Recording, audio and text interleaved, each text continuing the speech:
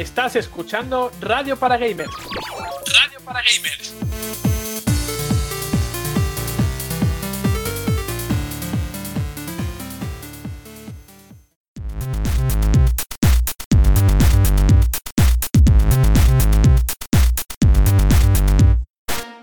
Bienvenidos de nuevo, queridos amigos y oyentes de Radio para Gamers. Pues sí, ya estoy de vuelta para dirigir este octavo programa de la segunda temporada en el que vamos a divertirnos hasta calarnos los huesos. Por si os habéis olvidado de mi voz, yo soy Juan Montes y os voy a acompañar en estas más de 2 horas del programa, aunque he de reconocer que tal vez esté sonando un poco diferente y congestionado porque he vuelto de mi aventura por Milán con una bonita faringitis. Pero aquí estamos al pie del cañón para ofreceros todo el contenido que se ha producido esta semana. Y antes de comenzar también quiero agradecer a mis compañeros, especialmente a Juanpe, que dirigió el programa anterior, y a Melos y a Marina, por supuesto, también, porque hicieron un gran trabajo en mi ausencia. Y la verdad es que los comentarios que ha habido en el programa son bastante positivos y estoy muy contento con el resultado que ha habido, tanto por parte de mis compañeros, tanto por la recepción del público que nos escucháis semana a semana. Ahora hablaré con ellos, por supuesto.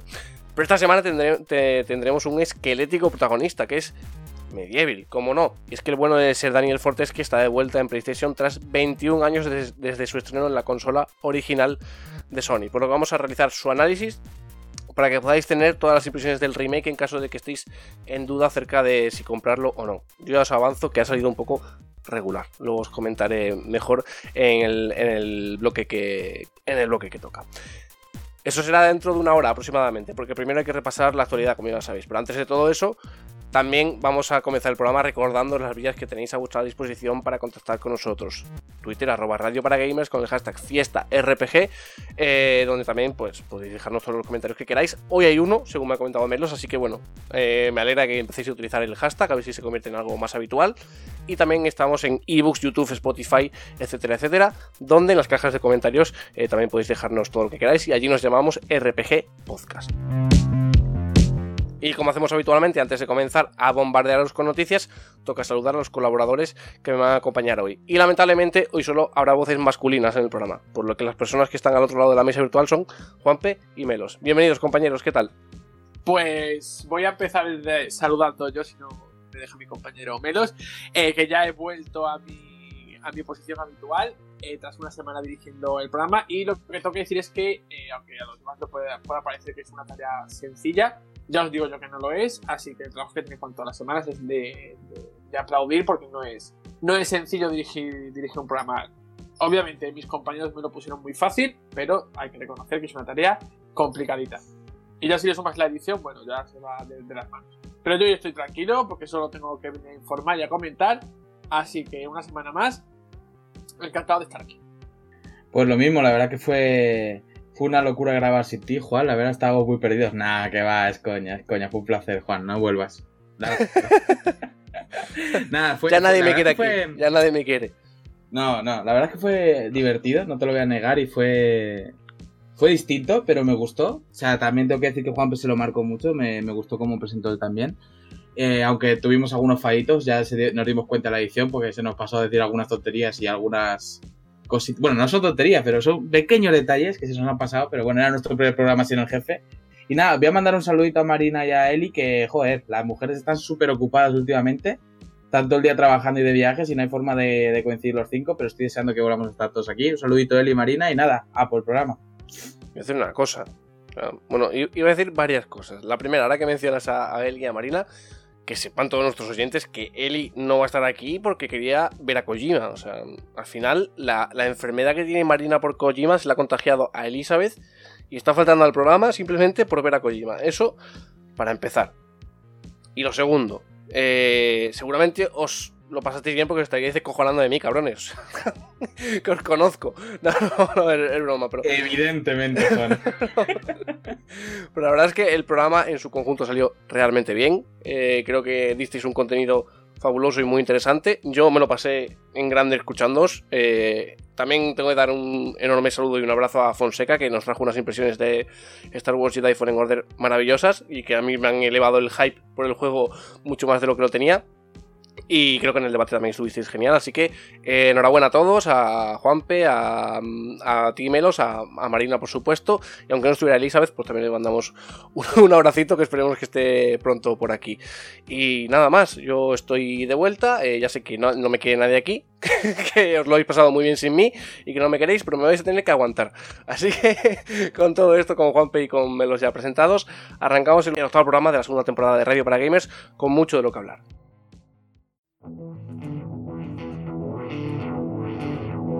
Hoy, en Radio para Gamers, repasamos toda la actualidad con The Last of Us Parte 2, BlizzCon 2019 y Dragon Ball Z Kakarot, entre otros.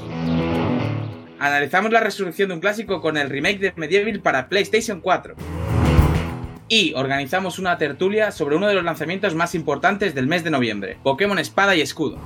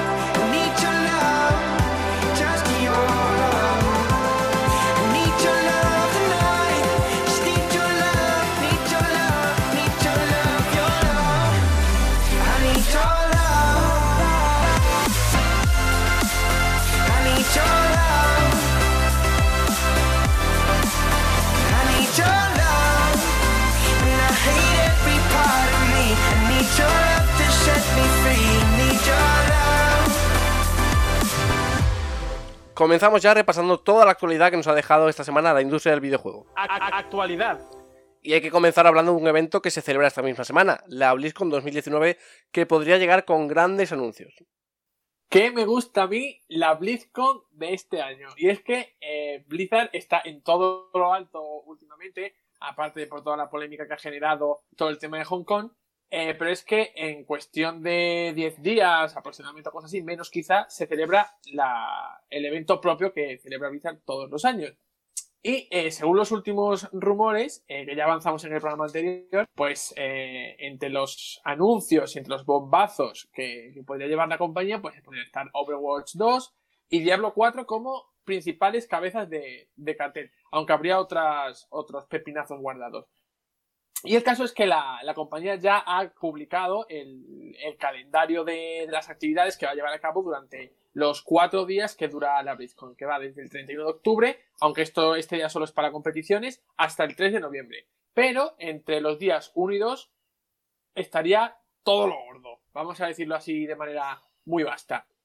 Y al ir a ver este calendario, pues hay 6 huecos que no tienen un contenido definido todavía. Y muchos medios internacionales y también de España, pues hemos concluido que estos espacios no tienen todavía nada asignado porque se tratan de anuncios que va a hacer Blizzard durante su evento propio. Todos los años hace algún anuncio, como el año pasado pasó con Diablo Inmortal, valga la redundancia del paso, y Warcraft Reforged. Pues bien, este año son 6 huecos, los que todavía no están completos, y hemos dado por hecho que van a ser 6 bombas. Y nosotros hemos adjudicado ya 4. Overwatch 2, Diablo 4, la fecha de lanzamiento de Warcraft Reforged y un posible remaster de Diablo 2. Aún quedarían 2 huecos por rellenar. No me extrañaría nada que fuese algo relacionado con World of Warcraft, ¿vale? O incluso con Hearthstone, que son dos también de los juegos muy fuertes que tiene Blizzard. Hearthstone en el competitivo funciona muy bien, y World of Warcraft, pues con el reciente lanzamiento de Classic, pues ha revitalizado a su comunidad y podría anunciar incluso, quién sabe, si una expansión. Por lo tanto, tendremos que esperar, como digo, al 1 de noviembre, que es cuando se harán los 4 primeros anuncios, y los 2 siguientes se harán el 2 de noviembre. Pues yo, respecto a todo esto de la BlizzCon, está sonando muy fuerte Overwatch 2, y yo era algo que veía bastante improbable hace unos meses, y ahora mismo pues lo veo con bastantes opciones. Y como sean ciertos los rumores que están surgiendo respecto a ello, me gustaría bastante, porque sería un Overwatch con modo historia, por lo que leí, así que sería bastante interesante porque tiene mucho lore esta IP de Blizzard, y sería un modo de darle una profundidad mucho, mucho mayor. Respecto a lo que ha dicho Juan, estoy completamente de acuerdo. Diablo 4 lleva sonando tanto que ya le va tocando que lo anuncien de una vez. Y los 2 huecos que quedarían, yo también me atrevería a decir que igual presentan una nueva IP, porque al fin y al cabo no creo que Blizzard vaya a vivir siempre de lo mismo. Tendrán que crear cosas nuevas, y si se lanzan a por una nueva IP, pues sería bastante interesante. Pero a mí lo que más me llama la atención, por supuesto, es Overwatch 2. Quiero que se confirme y ver si finalmente tiene ese modo historia, que me encantaría probarlo, porque ya digo que tiene un lore muy intenso y que merece la pena explotarlo. Pues mira, Juan, si te gusta Overwatch 2, creo que te traigo buenas noticias, porque a pesar de que son todo filtraciones, rumores, etcétera, hay por ahí por internet rolando unas imágenes que pintan demasiado bien para ser fake, que tratan sobre Overwatch 2 y en las que veríamos a los personajes con subida de nivel propia, es decir, progresión y árboles de talentos. O sea que los personajes de Overwatch tendrían, por así decirlo, habilidades a tu gusto. Es decir, que Tracer no solo tendría el ulti y la bomba, sino que podría tener otro ulti. Y sí, mucha gente ha confundido esto con que podría ser de Heroes of Storm, porque os recuerdo que muchos de los héroes de Overwatch están en el juego de Heroes of Storm, en el HOTS, y estos tienen justamente esa faceta de tener varias ultis y una rama de talentos y tal, pero no, son filtraciones del supuesto Overwatch 2, así que sí, de ser ciertas, y están en sitios como Reddit y otros foros de confianza donde suelen filtrar acertadamente estas cosas, tiene mucha pinta de que ese Overwatch 2 va a ocurrir, va a existir. Así que si te gusta, estar en la buena. Y no me quiero enrollar mucho, pero es que quiero dejaros mis 2 apuestas para esos 2 huecos, y creo que las 2 van a ser del WoW. Sinceramente, la nueva IP estaría bien, pero no lo veo ahora mismo, y pienso que una va a ser una expansión nueva para el WoW actual, normal, o sea, toca expansión, yo creo que va a ser así, sí o sí, y la otra, fíjate lo que pienso, que va a ser una expansión de continuación para Classic, es decir, en su tiempo, cuando salió Classic, la siguiente expansión fue The Burning Crusade, y creo que van a tirar por ahí, creo que van a poner la Burning Crusade para aumentar ese hype del Classic y de los jugadores antiguos. De hecho, creo que va a seguir esta rama Blizzard hasta tener la Light Skin, que fue la expansión más jugada y con más jugadores y que más éxito tuvo. Así que no me extrañaría nada que esos 2 últimos anuncios fueran para WoW, para reventar el estadio con los WoWeros. Y no olvidemos que por mucho que nos guste Overwatch y Diablo, WoW es el juego más jugado de Blizzard y el que más les da de comer, por así decirlo. Así que no me extrañaría nada que esos 2 grandes bombazos tuvieran que ver con WoW. Pues veremos, recordamos que las fechas gordas, como ha hecho Juanpe, son el 1 y el 2 de noviembre, o sea, en escasos días. Estamos a día 28 emitiendo, pues dentro de nada podemos conocer todas las novedades de la BlizzCon, y en el próximo programa, por supuesto, todo lo que se anuncie lo contaremos aquí al detalle en Radio para Gamers. Pasamos ahora de lo que pueden ser grandes noticias para el sector, como pueden ser los grandes anuncios de la BlizzCon 2019, a una mala noticia para los usuarios de PlayStation 4.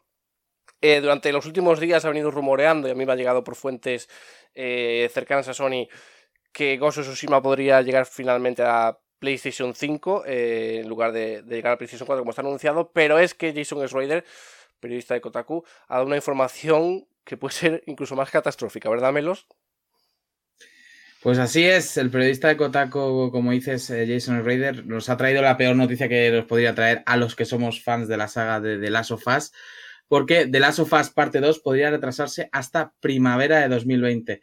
Es decir, que esta fecha que nos dieron hace menos de un mes, del 21 de febrero de 2020, se nos queda en papel mojado, aunque bueno, de momento es un rumor, pero como bien me ha apuntado mi amigo Juan fuera de micro, Jason no suele equivocarse, así que es muy probable que se nos retrase ver a nuestra Ellie y a nuestro Joel juntos hasta primavera.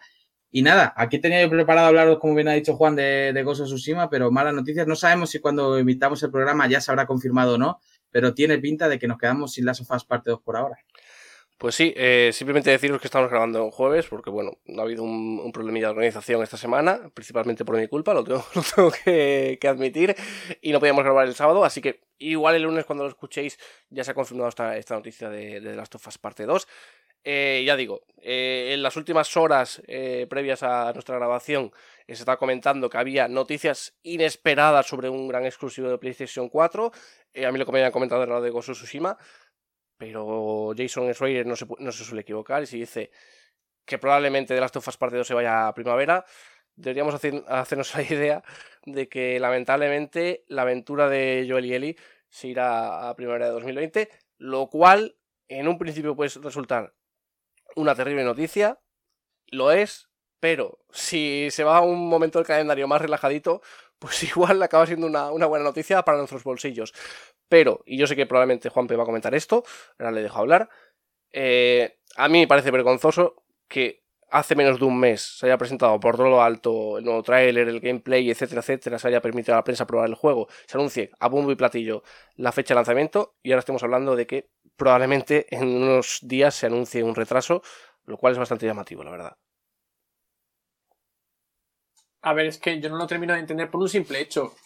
Con varias semanas o casi un mes, porque recuerdo que fue el día 24 cuando se anunció la fecha de The Last of Us. ¿Qué ha debido ocurrir para que se produzca este cambio? Ha tenido que ser una decisión importante, puesto que seguramente en Naughty Dog estaban de acuerdo con que el 21 de febrero fuese la fecha de lanzamiento. Es decir, sería a lo mejor tanto un tema más bien de estrategia de marketing, más que de que el juego no esté completo, que suele ser lo que suele pasar en los últimos tiempos de cara a un posible retraso. Yo lo veo así. De hecho, fuera de micro, Juan me comentaba que quizá por eso Son Leiden ha decidido irse de Sony, porque a lo mejor se están tomando una serie de decisiones que no son las más adecuadas para la empresa, y él ha decidido quitarse de en medio. Si esto lo ponemos sobre la mesa y pudiese ser posible, entonces The Last of Us Parte 2 no se retrasa porque el estudio necesita algo más de tiempo, porque aparte se retrasa como mucho un par de meses. Febrero es el final del invierno prácticamente casi, y porque además era el 21 de febrero, no era a principios del mes. Por lo tanto, realmente que puede salir es que como no salga en marzo, en abril se va a topar con Cyberpunk. Sí, yo es que calculo que deberá ser mayo o junio, porque no le queda más hueco. O sea, claro, antes de conocer la fecha decíamos, febrero o junio, es que no le queda más. Es que de hecho, si lo hace en marzo se pega con Final Fantasy. Exacto. Uh-huh. Que es otro exclusivo inicialmente no, ahora mismo es un exclusivo de PlayStation 4. Sí. Uh-huh. Por lo tanto, se estarían pues dando un tiro en el pie, creo yo, porque yo creo que The Last of Us Parte 2, si saliese en marzo, sí que le iba a robar ventas a Final Fantasy VII, creo yo, ¿eh? Sí, probablemente. Me reafirmo en lo que he dicho fuera de micro con lo de Son Leiden, porque a mí ya me empieza a parecer llamativo que las cabezas visibles de Sony se vayan yendo por la puerta de atrás. Andrew House se fue por la puerta de atrás, llegó Son Layden, ha sido la cara visible de PlayStation durante estos años, se ha ido por la puerta de atrás, nadie sabe por qué se ha ido, ni él lo ha explicado, ni la propia Sony lo ha explicado.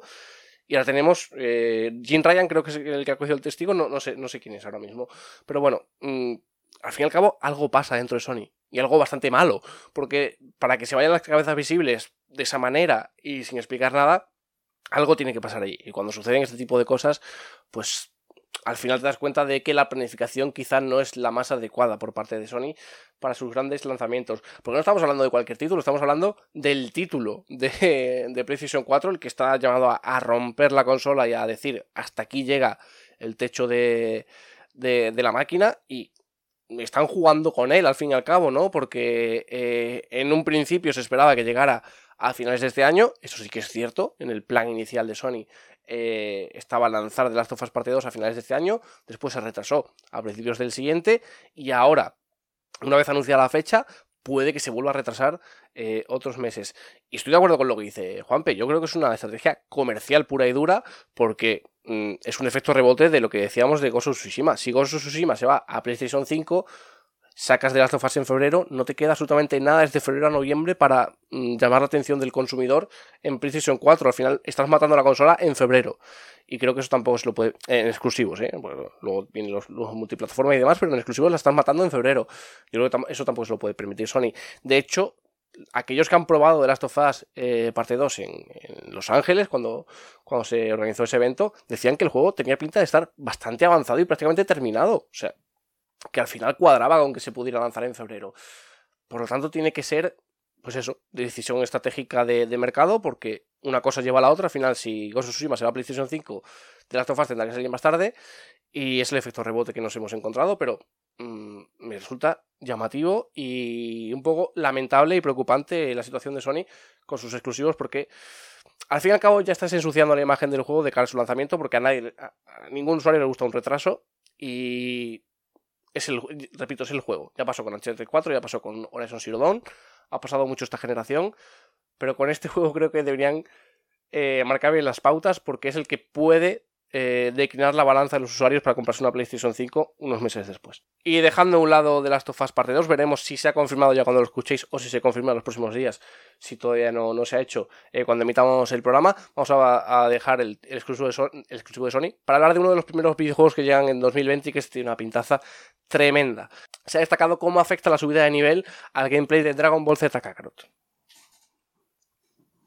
Una característica de la que yo también estoy todavía sorprendido, la estoy asimilando bastante, porque lo que quiere hacer Cyberpunk 2 con Dragon Ball Z Kakarot es bastante interesante y algo que creo que no se ha visto mucho en ningún título de este tipo, porque la subida de nivel suele ser al final un número con pues que refleja el progreso en el personaje y también pues una mejora en las estadísticas del luchador, pero aparentemente, gracias al usuario de Twitter Ken Shiro, pues sabemos que el nivel en Dragon Ball Z Kakarot pues se reflejará en los combates de una manera muy clara, y es que no solo será, ya os digo, una subida de nivel, sino que esto se reflejará en las capacidades de los personajes.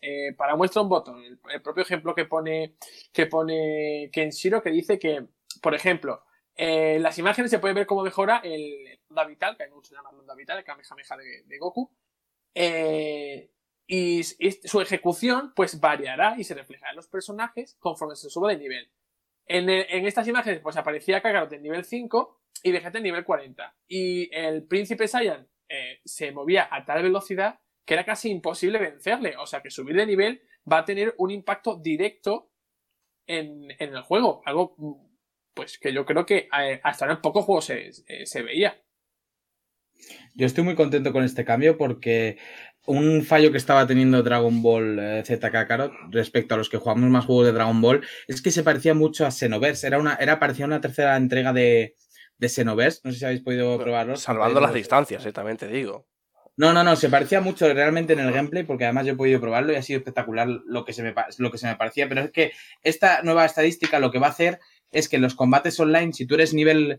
Pues, por ejemplo, voy a poner el mismo ejemplo de Juanpe para no perder a los oyentes. Si eres nivel 40, eres tan absurdamente rápido contra un nivel inferior que es que vas a ganar el combate por eso. Entonces, los combates van a tener que estar nivelados primero en el nivel y luego ya en las capacidades del jugador. No sé hasta qué punto es bueno, pero al menos es distinto, porque esto no pasa en Xenoverse. En Xenoverse te podía coger un jugador con nivel 1 que tenía solo el Kame Kameha y tú, aunque tuvieras la Genkidama, si el tío era bueno te puede dar una paliza, pero aquí no. Aquí si tú has estado tus horas farmeando tu nivel, has estado jugando, pues ya vas a tener esa ventaja, por así decirlo. Y lo de salvando la distancia, sobre todo gráficamente, pero de verdad que jugablemente se parecía mucho. Y bueno, sí, quizá no puedes comer y bufarte, que eso sí puedes hacerlo en sí, Dragon pero Ball Z Kakarot. Xenoverse al fin y al cabo no tiene ese componente RPG de mundo abierto. En combates puede que sí, que tenga cierta En combates similitud. es a lo que me refería, Sí. clavado. Puede que tenga cierta similitud a Xenoverse. Y yo, más allá de lo que puede significar esto de cara a Dragon Ball Z Kakarot, voy a ir más allá de lo que puede significar para la propia industria, porque, como dice Juanpe, es una mecánica que no hemos visto nunca. O sea, yo creo que nunca hemos visto un juego que con la subida de nivel tenga tanta implicación en el gameplay, en el sentido de avanzar en las técnicas y demás.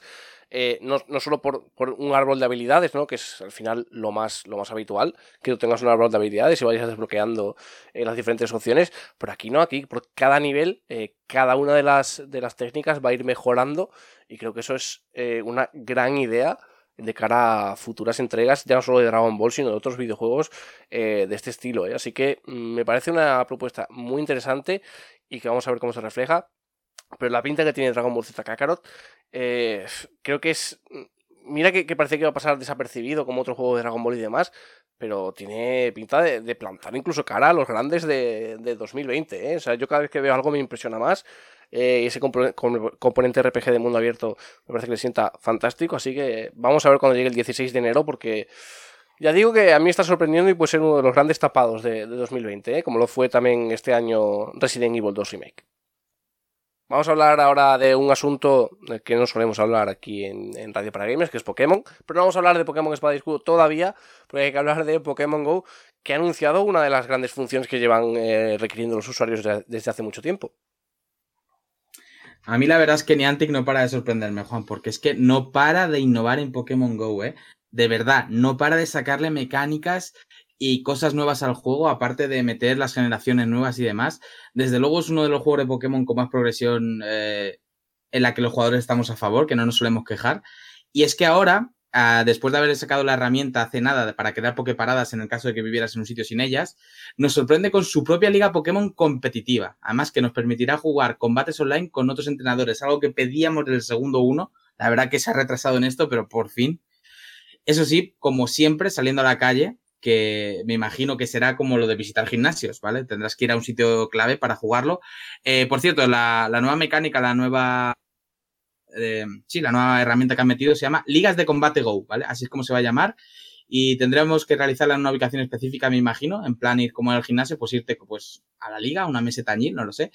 Yo imagino que es en la calle, no creo que puedas hacerlo desde casa porque si no sería muy cheto, y vas a poder jugar con cualquier jugador online de cualquier parte del mundo, vas a poder pelearte contra el entrenador que quieras, y además los combates van a estar balanceados según tu nivel, es decir, que si todavía no eres nivel máximo en el juego, pues va a emparejarte con alguien que tampoco sea nivel máximo, y si eres nivel máximo te va a emparejar con alguien con Pokémon con un PC parecido al tuyo. Esta liga de Combate Go ofrecerá también unas listas de clasificación y podréis subir en ellas en el ranking ganando a entrenadores o subiendo de nivel a vuestros Pokémon. No, es ganando a entrenadores. O sea, lo que pasa es que vuestros Pokémon pueden subir de PC ganando a los entrenadores. Pues una propuesta... Perdón, esta característica está disponible en el 2020, que no, hasta 2020 no sale. Pero ya en 2020 podremos luchar contra quien queramos en Pokémon Go. Pues una propuesta realmente interesante que también va en consonancia con lo que suena de cara a la liga Pokémon de Pokémon Espada y Escudo, que también se comenta que va a ser por eliminatorias antes de poder enfrentarse al campeón, así que puede que haya ahí una especie de enlace entre una y otra. Y como me lo has explicado muy bien esto, yo voy a comentar otra curiosidad que ha dejado Pokémon GO, y es que ya se han registrado las formas Galar que van a tener los diferentes Pokémon en la nueva región.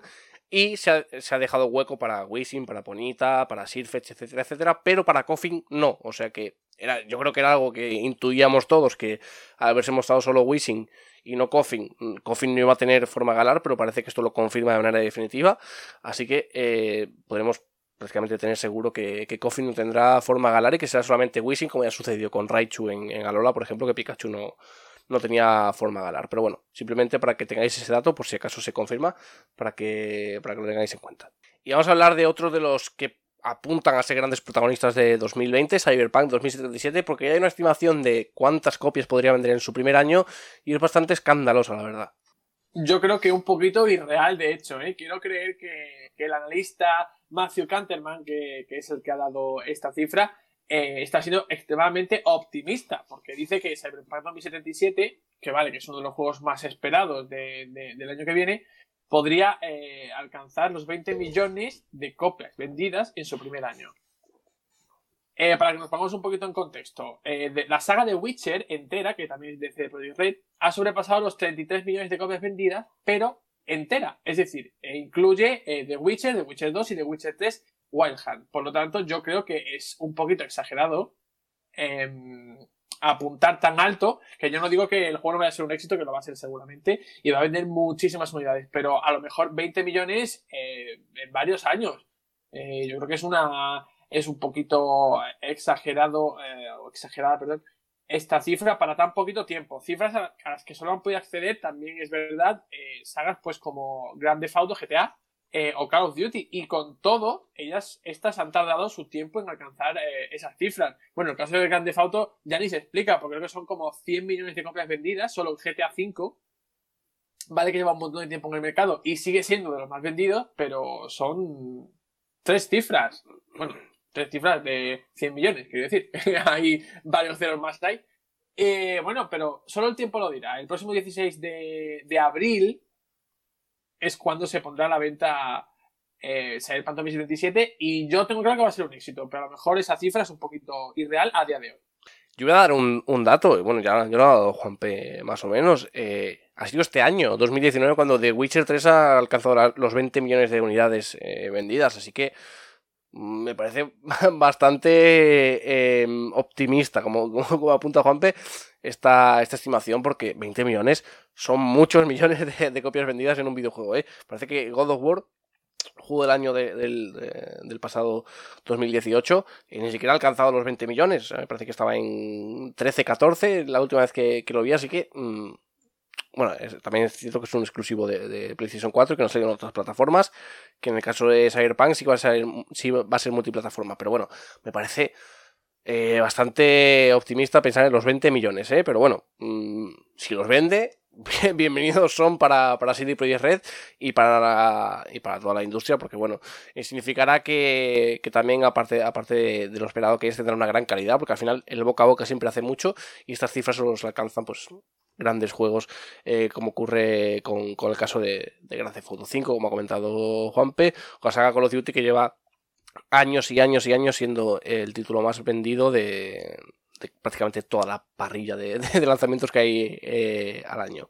Voy a ser la voz del pueblo y voy a decir lo que todos pensamos, hablando en plata. Se han flipado mucho. Se han flipado un montón, porque 20 millones en un año, no sé si ni en 2 años, quiero decir, Cyberpunk es la leche, pero creo que le va a gustar a mucha gente, pero no creo que a los que nunca han jugado un juego así les llame tantísimo la atención de inicio. O sea, mucha de la gente que se va a comprar Cyberpunk sabe dónde se mete. Y la gente que no sabe dónde se mete, no sé si le llama tanto la atención. Así que yo creo que se han venido muy arriba y se han flipado poco. Bueno, hay que destacar que, por ejemplo, Cyberpunk va a ser uno de los primeros juegos en salir en 4 plataformas al mismo tiempo, porque también está confirmado para Google Stadia, así que tal vez por ahí también sume un poquito más, pero yo creo que es complicado pensar que pueda llegar a 20 millones en solo un año. O sea, al final son demasiados millones de copias, a no ser que también tengamos en cuenta que tal vez pueda adaptarse a los nuevos sistemas y con una reedición o algo así también esté previsto que aumente las copias, ¿no? Pero yo sigo pensando que es un poco irreal. Incluso sumando plataformas, incluso sumándole la próxima generación, me cuesta pensar que llegue a 20 millones de copias en solo un año. Pero bueno, veremos. Ya cuando pase un año, si seguimos aquí, pues podremos decir si teníamos o no razón. Pero a mí me parece un poco escandalosa la cifra. Veremos si se cumple o no. Como también escandalosa me puede parecer la campaña, entre comillas, que está haciendo Sony con PlayStation 5, porque en una oferta de empleo mencionan a su nueva consola como la consola más rápida del mundo.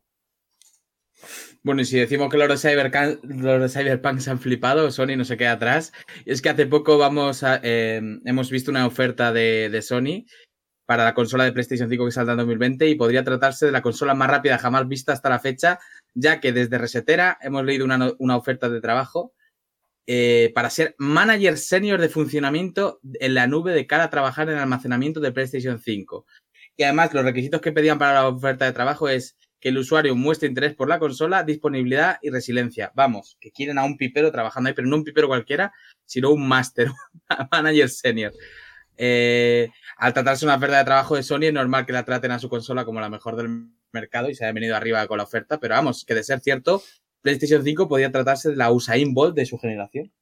Pues a mí me parece que esto se puede convertir en meme, ¿eh? De aquí a un año y medio más o menos, cuando ya esté la consola en el mercado, como ha pasado con el caso de Microsoft, con los World Premiere, los True 4K y todo eso, ¿no? O sea, al final yo creo que venirse tan arriba y decir que es la consola más rápida del mundo cuando todavía no sabes exactamente qué lleva la competencia, pues es aventurarse demasiado. Y puede ser que esas palabras al fin y al cabo se le vuelvan en contra a Sony, porque ya sabemos cómo es la comunidad del videojuego. No se perdona ni una y al final memoria tienen todos. Así que me parece un poco venirse arriba y que puede resultar contraproducente si en la próxima Xbox supera en velocidad a PlayStation 5, que en el caso de Xbox One sucede así. Así que vamos a ver cómo sale esto y si Sony está totalmente segura de que va a ser la consola más rápida del mundo, porque... Bueno, en fin, me resulta muy llamativo este tipo de campañas de marketing que ya se empiezan a elaborar incluso en las ofertas de empleo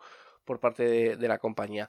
Pues nada, solo queda esperar a que lleguen las consolas, a que lleguen, a que se presenten de manera oficial con todas sus características, su diseño y demás, para que sepamos finalmente las características que van a tener y si finalmente es la más rápida del mundo. Que bueno, yo lo dejo en el aire. O sea, Sony sabrá lo que hace, pero yo creo que se están metiendo unos fregados que tampoco le convienen. Corrígeme si me equivoco, Juan. Al final, la última versión que saca Xbox en cada generación, al final es más rápida y más siempre, ¿verdad? Sí. Ahora. Sí. Totalmente. O sea, me parece de un ego y de un desacierto anunciar a estas alturas de 2019, faltando más de un año para la salida de la consola, decir que va a ser la más rápida del mundo cuando tu competencia más directa, que es Xbox, siempre ha acabado sacando una más potente y más rápida que la tuya. No sé, no lo entiendo, la verdad. Creo que otra vez, lo voy a repetir, se ha flipado. No, que lo sé. Y ya no solo tirando de retrospectiva, sino teniendo en cuenta que al final no tienes la información completa de lo que está haciendo la competencia. O sea, porque... Y si es muchísimo más rápida la próxima Xbox que PlayStation 5. ¿Dónde se mete en esto? O sea, es que al final creo que es arriesgarse demasiado por una tontería. O sea, no tiene ningún sentido. Cuando confirmes que es la más rápida, pues dilo. Pero como ha hecho Microsoft con Xbox One X, ¿no? La consola más potente del mundo. Pues sí, pues lo es, pues ya está, no pasa nada. O sea, se dice. Pero es que no hay ningún problema con eso, pero decirlo con antelación y sin tener ni idea de lo que está haciendo la otra empresa, pues no sé. Cosas raras que pasan en Sony. Últimamente pasan muchas cosas raras en Sony, la verdad. Pero bueno, veremos en qué queda todo esto. Como también tendremos que ver en qué queda una posible noticia relacionada con Activision, porque al parecer estarían desarrollando una nueva IP para sustituir a Destiny.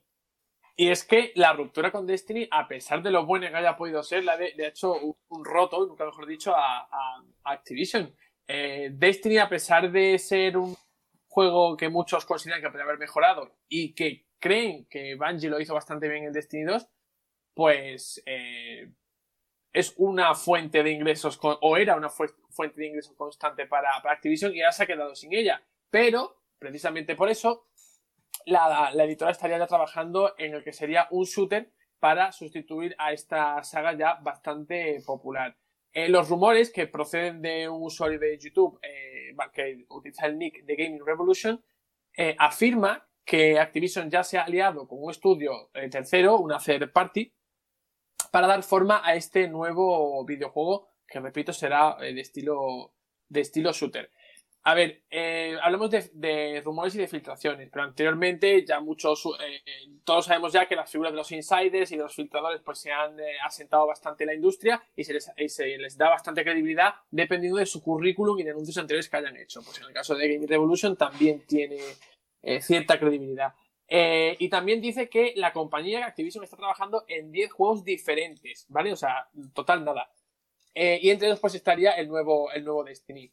3 proyectos estarían relacionados con Call of Duty, y ese otro, y un cuarto con el sustituto de Destiny. Obviamente no sabemos hasta qué punto podrían clonar la idea de Destiny en Activision, pero dudo mucho que les funcionase al 100%, puesto que los usuarios no son tontos, saben perfectamente. De hecho, ya había otros juegos que han intentado repetir la fórmula de Destiny, y aunque lo han conseguido, porque no es que sea irrepetible, pero no con la misma calidad, y al final pues Bungie tiene una trayectoria que se ha reflejado muy bien en el trabajo que han hecho con este shooter espacial, y seguramente no, yo creo que a lo mejor no les saldría en la jugada, aunque eso sí, siguen teniendo ahí Sekiro, Shadows Die Twice, que lo han sacado con From Software, y alguno de esos nuevos juegos podría tener que ver con una secuela o algún juego relacionado. Yo no sé qué piensan mis compañeros, pero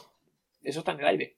Yo voy a decir una cosa, o sea, yo supongo que será crear una especie de clon de Destiny, como ha dicho Juanpe, pero si se estaban quejando todo el rato de Destiny, o sea, si Activision no hacía otra cosa que tirar piedras sobre su tejado con Destiny, ¿por qué coño quieren hacer un clon de Destiny? No lo entiendo, o sea, no sé, o sea, y yo creo que ya Activision tiene el shooter por excelencia, que es Call of Duty, como para meterse en otro que al final le va a quitar recursos, le va a quitar dinero y le va a quitar tiempo, simplemente para que no funcione, porque probablemente no funcione.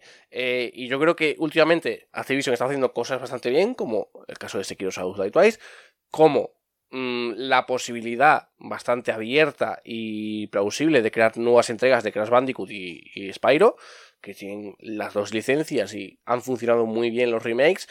Pues no sé, creo que se deberían lanzar a pues, ese tipo de contenidos y dejar lo que es shooter para Call of Duty, que es que son los reyes ahí, es que no tienen rival. O sea, es que aunque saquen una mierda de entrega, como ha pasado muchos años, siguen pulverizando al resto de shooters en ese sentido. No entiendo por qué quieren crear otro para sustituir a Destiny. O sea, cuando, repito, se estaban quejando todo el rato, en el caso de Destiny 2, que por eso también se separó Bungie de ellos y ya no forman parte del catálogo de Activision. Así que, no sé, yo creo que ojalá de esos 6 proyectos que quedarían restantes, me parece una salvajada, por cierto, que 3 proyectos estén vinculados con Call of Duty, O sea, que estén preparando ya 3 nuevos Call of Duty, me parece una brutalidad. O sea, pero bueno, ya eso es otro indicativo de lo que supone la franquicia para Activision. Pero de esos 6 restantes, espero que 2 de ellos sean lo que he mencionado, Crash y Spyro, y que nos sorprendan con nuevas entregas, porque sería genial. O por lo menos que una de ellas sea Crash Bash, que también se merece un remake, y estaría bastante interesante. A ver, yo creo que de todas maneras que Activision ahora mismo tiene muchas licencias que explotar, incluyendo Blizzard. Yo Totalmente, sí. Entiendo que esos 10 títulos tienen que ver con Activision sola, es decir, como tú dices, ¿no? Call of Duty, Crash Bandicoot, Spyro, quizás Sekiro, al fin y al cabo también lo han sacado bajo el sello de Activision. Y sí que no me sorprende, pero sí que es un poquito triste que Call of no. A ver, es triste porque Call of Duty tenga tanta presencia, pero lo entiendo al fin y al cabo porque es lo que te he dicho yo antes, ¿no? Aunque Destiny se le hayan dado palos por todos lados, era una fuente de ingresos constante entre micropagos, entre expansiones, DLCs y cosas de esta. Y al final a Activision lo que le interesa es que la gente pase por caja. Le ha pasado a Electronic Arts con Star Wars. Sí, luego ha reculado, pero al final lo que le interesaba era que la gente se gastase el dinero. Y es que como ciertamente Activision le pierdo mucho la pista, y si me sacas de Blizzard ya no me interesa, pues estos 10 proyectos me llaman la atención, pero hasta ahí. Sinceramente creo que no pueden hacer nada que me sorprenda en exceso. Así de claro, pero bueno. Sí, es que es lo que me pasa a mí, por ejemplo, con también, ahora que me has mencionado, Electronic Arts. O sea, a mí creo que es una compañía muy potente, que lleva muchos años en el mercado, pero que no tiene productos que me puedan llegar a interesar, salvo, en esta ocasión, Star Wars Jedi Fallen Order. O sea, lejos de ahí, FIFA, NHL, NFL, su puta madre, los Sims. Sí, bueno, todo lo de EA Sports. Sí. O sea, los Sims. O sea, es que no es un contenido que me interese, que llevan años explotando. Y al final creo que este tipo de compañías necesitan nuevas IPs. O sea, y creo que en el caso de Star Wars Jedi Fallen Order a Electronic Arts le va a venir de lujo, porque por lo que nos comentó Fonseca y por lo que he podido leer también en el sector, pinta realmente bien, que puede incluso plantarse en alguna nominación de Game Awards, con lo cual sería una gran noticia para la compañía. Y en el caso de Activision sucede igual. Yo creo que necesitan una nueva IP, sí, pero no que sea más de lo mismo. O sea, algo más transgresor, algo que impacte, algo que le diga al usuario, coño, es Activision y me están ofreciendo algo nuevo, algo a lo que no estoy acostumbrado. Yo creo que también en algunos de esos proyectos deberían acercarse a otro tipo de público, no siempre ir a lo mismo, porque al final, cuando te encasillas es muy difícil salir de ahí, y es lo que le está pasando a Activision, al fin y al cabo. Es que la prueba está en esos 3 proyectos de Call of Duty, es que no tienen más, y cada vez que arriesgan, pues pasa lo que pasa. Se arriesgan una vez con una colaboración como la que tienen con From Software, triunfazo, pinta juego del año. Pues yo creo que ese debería ser un impulso. Y no por Activision, precisamente, ¿eh? Sí, sí. Al final Activision es una editora, que pasa lo mismo con Destiny. Destiny lo ha desarrollado Bungie, que es una desarrolladora con mucha historia. No tanta historia, pero tiene un bagaje detrás y un trabajo detrás que le avala, igual que From Software. O sea que si From Software dice que no, a lo mejor no hay un segundo Sekiro. Sí, totalmente, pero a lo que me refiero es que deberían tomar eso como un impulso para abrir nuevas vías de cara a desarrollos que no sean siempre lo mismo, pero bueno, veremos qué hace Activision. Yo creo que este año le ha ido bastante bien de la trayectoria que venía, así que veremos si se abren a nuevas vías de cara al futuro. Terminamos la ronda de actualidad con un juego que se va rumoreando durante, yo creo que ya incluso más de un año, que es la nueva entrega de Batman por parte de Warner Bros. Y ya se ha filtrado de manera más completa y permitiría utilizar a todo el equipo de justicieros de esta conocida saga de DC. Sí, Juan, es que ya han pasado 4 años desde que salió el último Batman bueno, el Arkham Knight, el último Batman bueno, me encanta como concepto. Sí, porque sí que es cierto que salió un Batman VR que no tuvo nada de éxito, también salió el Batman de Telltale, tipo historia de elegir opciones, pero la verdad es que eso no caló nada entre los jugadores que no gusta el murciélago, así que sí, el último Batman bueno salió hace ya 4 años, en 2015, y ya era hora de que Warner Bros. Se pusiera un poquito las pilas con nuestro héroe mascarado, la verdad. Y según Comic Book, la Warner Bros. Podría estar desarrollando un nuevo juego de Batman llamado Batman Arkham Legacy, que tendría crossplay por ciento entre PlayStation 4 y Xbox One y llegaría a la próxima generación de consolas con el mismo crossplay. Ojo, buena noticia esto de empezar los juegos con crossplay, ya va siendo hora. Una fuente confiable de Twitter también ha confirmado esto, llamada Xavi, por cierto, la fuente Xavi no en catalán, no con X, Xavi con S, ¿vale? Quiero dejarlo claro. Comenta que el juego nos permitirá usar no solo a Batman, sino a todo el elenco de superhéroes de Gotham. O sea, no vamos a poder usar a los villanos, sino al equipo de Batman. ¿Vale? Supongo que para que Batman les dé órdenes o misiones en las que, no sé si puede Batman, no sé, como es grande no entra por un conducto, no sé, no se me ocurren tonterías, pero vamos, me imagino que habrá misiones para todos los villanos los superhéroes, perdón, como Nightwing o el propio Robin. Sabe dice también tener imágenes del juego, pero que no le permiten publicarlas. Esto es obvio, ¿vale? Pero si las tiene, eso quiere decir que si no miente, de verdad está el juego en marcha y por fin vamos a tener un Batman Arkham Legacy que nos merecemos, porque a mí me gusta mucho Batman, tengo que decirlo, y le tengo muchas ganas. Me he pasado el Arkham Knight bastantes veces y estoy un poquito ya cansado de los mismos diálogos. Y nada, deciros que, como siempre, que es un rumor de momento, esperar a que Warner Bros. Nos confirme la noticia y recordaros también que hubo ya un proyecto de Batman Arkham Legacy que se canceló y que iba a ser el protagonista Damian Wayne, que es uno de los Robin de Batman. Así que no sabemos si van a retomar ese proyecto o finalmente va a ser algo completamente nuevo. Yo, de hecho, tengo que sumar a lo que ha dicho Melos, porque han seguido saliendo informaciones y demás, que dicen que en la historia, por todo lo que has dicho de la Bat familia, que se le llama, que en la historia Batman podría estar desaparecido, ¿vale? Y tanto Nightwing como Batgirl o Robin, o más bien y Robin, porque podrían ser los tres los que apareciesen, se van a ir alternando en la historia para localizar. Así que pues sería pues, genial, podrían dar órdenes y demás. Yo no entiendo en qué punto podría llamarse esto Batman Arkham Legacy si Batman no es jugable, pero quizá parte de la historia nace así, empieza así, hasta que te enfrentes a la corte de los búhos, que es donde se supone que se ambienta esta historia. Pero empezar así a mí me gustaría, la verdad. Y me recuerda mucho al planteamiento de Vengadores, de Avengers. De hecho, yo Sí. iba a preguntar algo. ¿Sabéis cuándo está previsto que se estrene la nueva película de Batman con Robert Pattinson? 2021. Pues, 2021. sí. Pues mira qué y creo que casualidad. a finales. Mira qué casualidad. 2021 y esto va para la próxima generación de consolas que también puede salir por esas fechas. Así que parece que es un poco estrategia de marketing también, para aprovechar o el tirón del videojuego o el tirón de la película para volver a resurgir a Batman en ambas franquicias.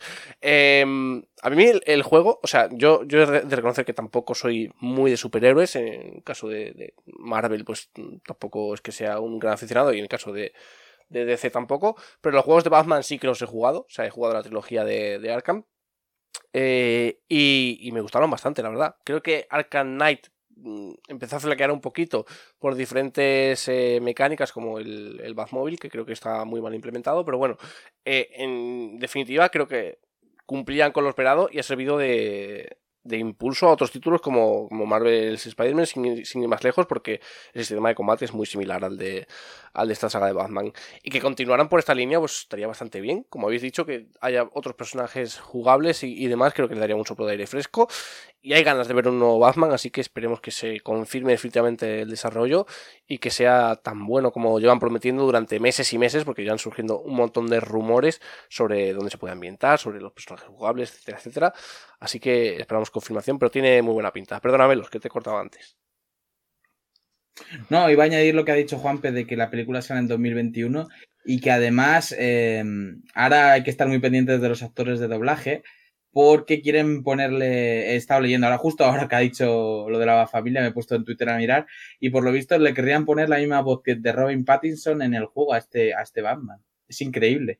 No me imaginaba yo a Batman con la voz del vampiro de Crepúsculo, la verdad.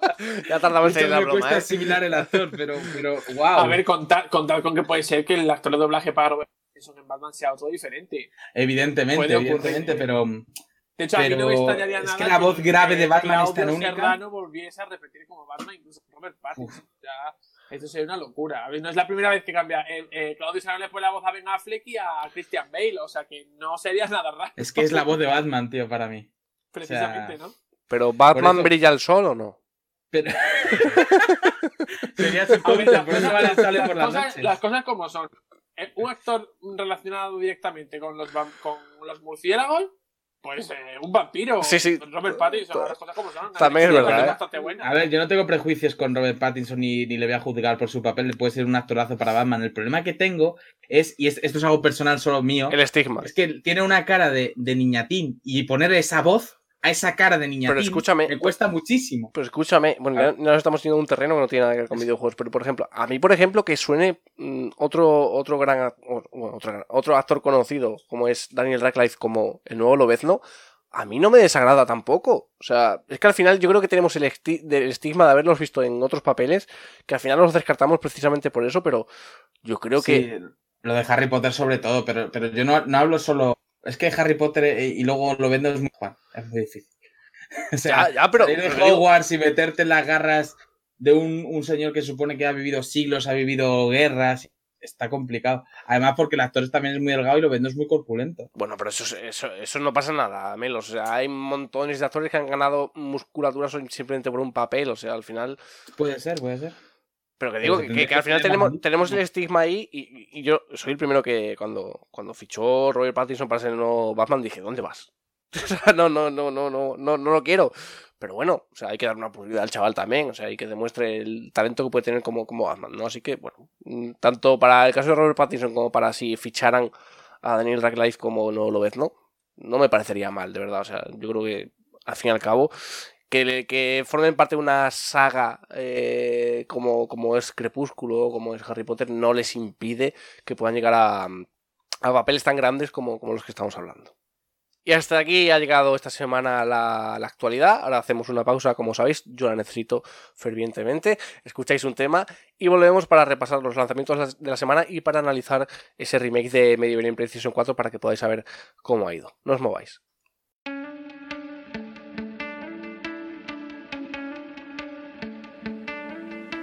Yeah, I doubt myself, and I'm too proud to ask for help. When you see me beside myself, I don't have explain it, baby. Yeah, I'm over picking fights and trying to mend it with the high. Don't wanna know that I'm not right. I never have been lately. Yeah, sometimes I need someone to pick me up, overdose my mind with the things I love. You can take me there when my heart beats free. Take my hand in the middle of a crisis. Pull me close, show me, baby, where the light is. I was scared of how I couldn't silence, but you made me feel good. I like it. Take my hand in the middle of a crisis. Pull me close, show me, baby, where the light is. I was scared of how I couldn't silence, but you made me feel good. I like it.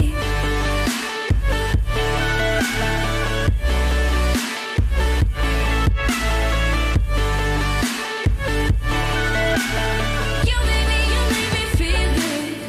Yeah, I get overwhelmed when all these problems burn like hell. Maybe I just need a friend who never calls me crazy. You pull me off the front line before I run, keep me cool when I get overdone. You can take me there when my heart's peace free. Take my hand in the middle of a crisis. Pull me close, show me, baby, where the light is. I was scared of how I couldn't silence, but you made me feel good. I like it.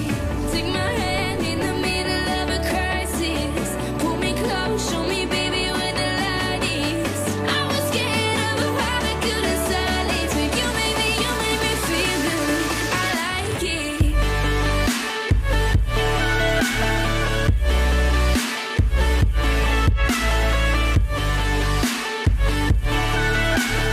You made me feel good. I like it.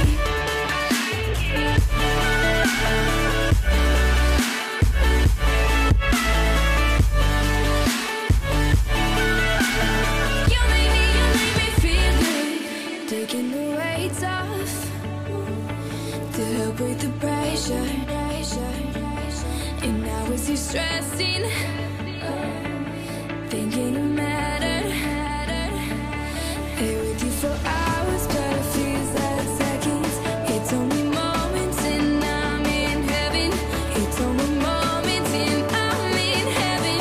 Oh, you make me feel good.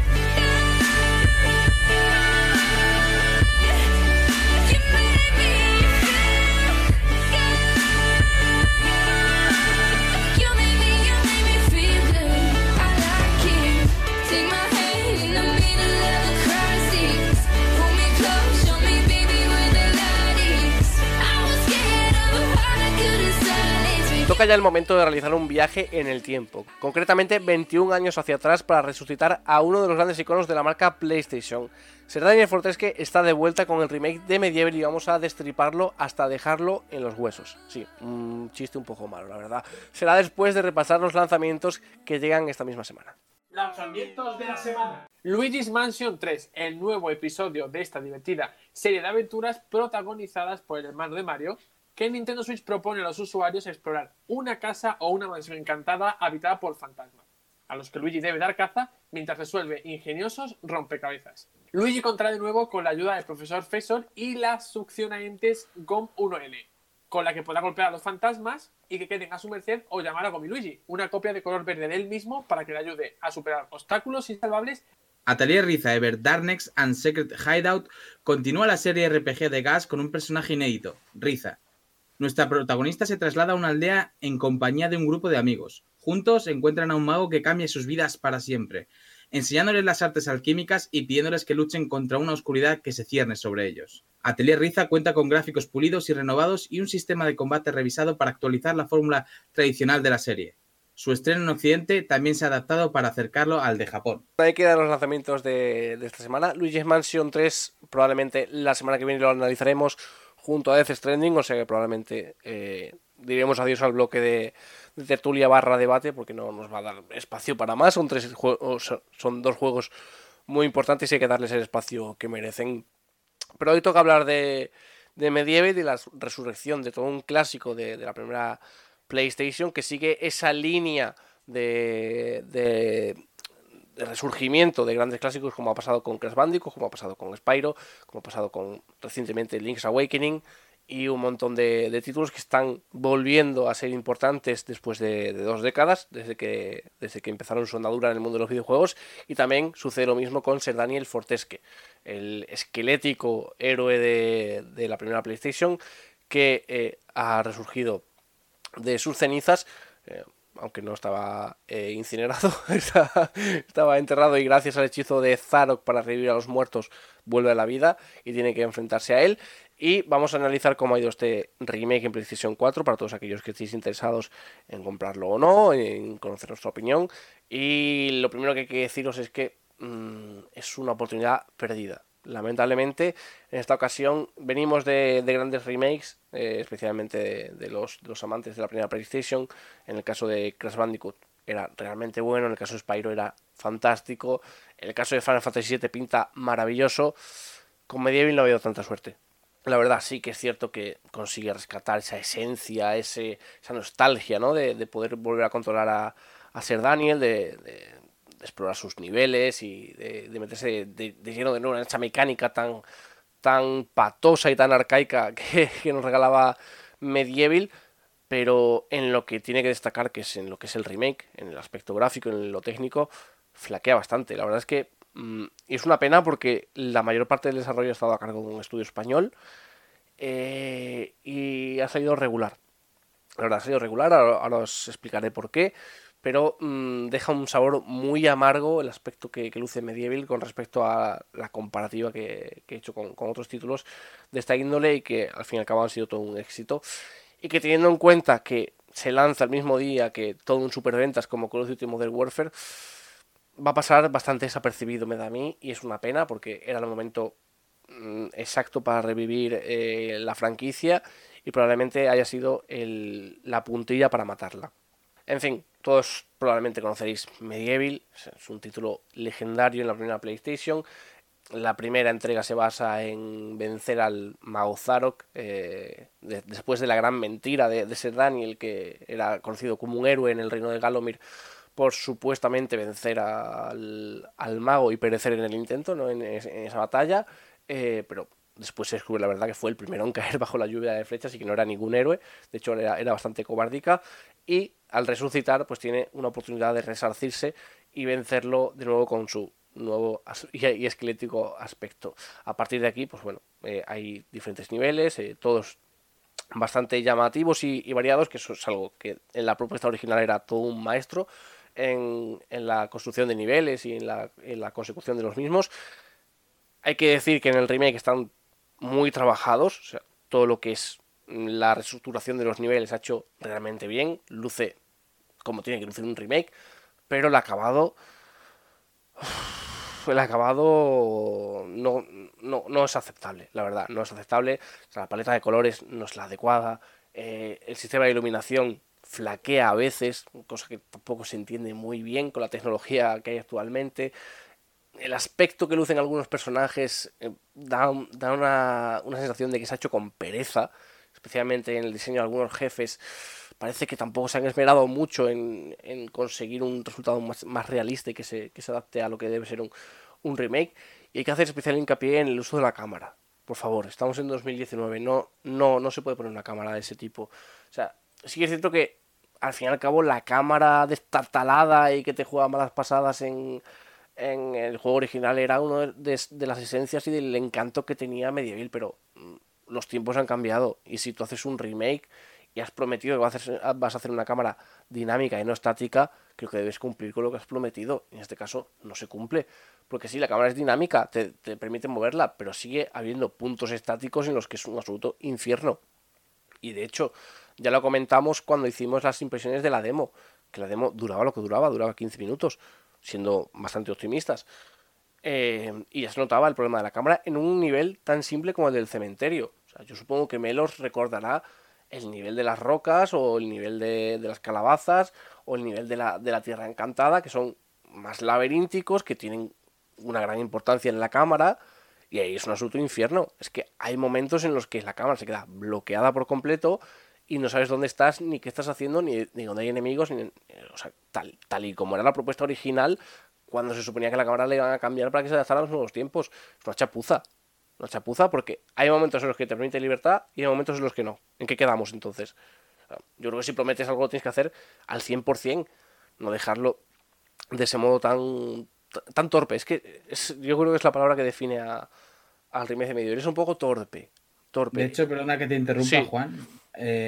Creo que los jugadores de MediEvil de cuando éramos niños y lo pudimos probar, estábamos esperando llegar a esos puntos donde la cámara era odiosa para que nos lo hubieran solucionado. Sí. Yo creo que estábamos deseándolo justo ahí, cuando tienes que subir esas malditas rocas y meterte en el hueco y tal, que era horrendo. Justo yo quería llegar ahí y que fuese espectacular y que lo pudiese hacer bien. Y justo como comentas, no me lo han solucionado y va a ser el mismo problema. O sea, Sí, lamentablemente sí, y no solo en ese nivel, sino en la gran mayoría, porque en ese sentido no han conseguido arreglar el problema, la verdad. Yo creo que el traslado de la cámara en ciertos puntos lo han hecho de manera literal, o sea, lo han plantado como estaba y ya está, y en los momentos en los que el espacio es un poco más abierto, han permitido que sí, que tenga dinamismo, que la puedes mover tú, pero en lo que son los puntos en 2 dimensiones, que al fin y al cabo es un juego que tiene una especie de transición entre 3 dimensiones y 2 dimensiones en algunos momentos, como es el caso de las rocas, es un infierno. De verdad, es un infierno.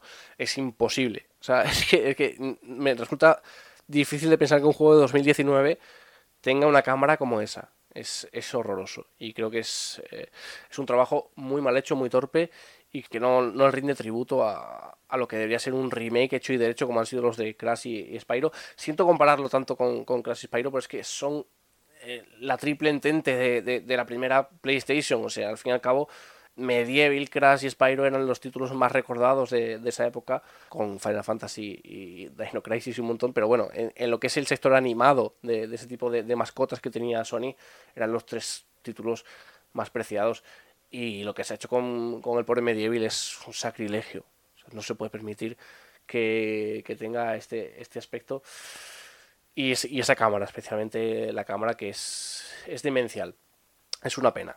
Y ya no solo el tema de la cámara, que es preocupante, sino que, bueno, ya se ha lanzado el juego. Ya cuando estoy escuchando se ha lanzado el juego. Habréis podido ver, los que lo hayáis comprado, que el juego ocupa 33 gigas y ha tenido un parche de día 1 de 15 gigas.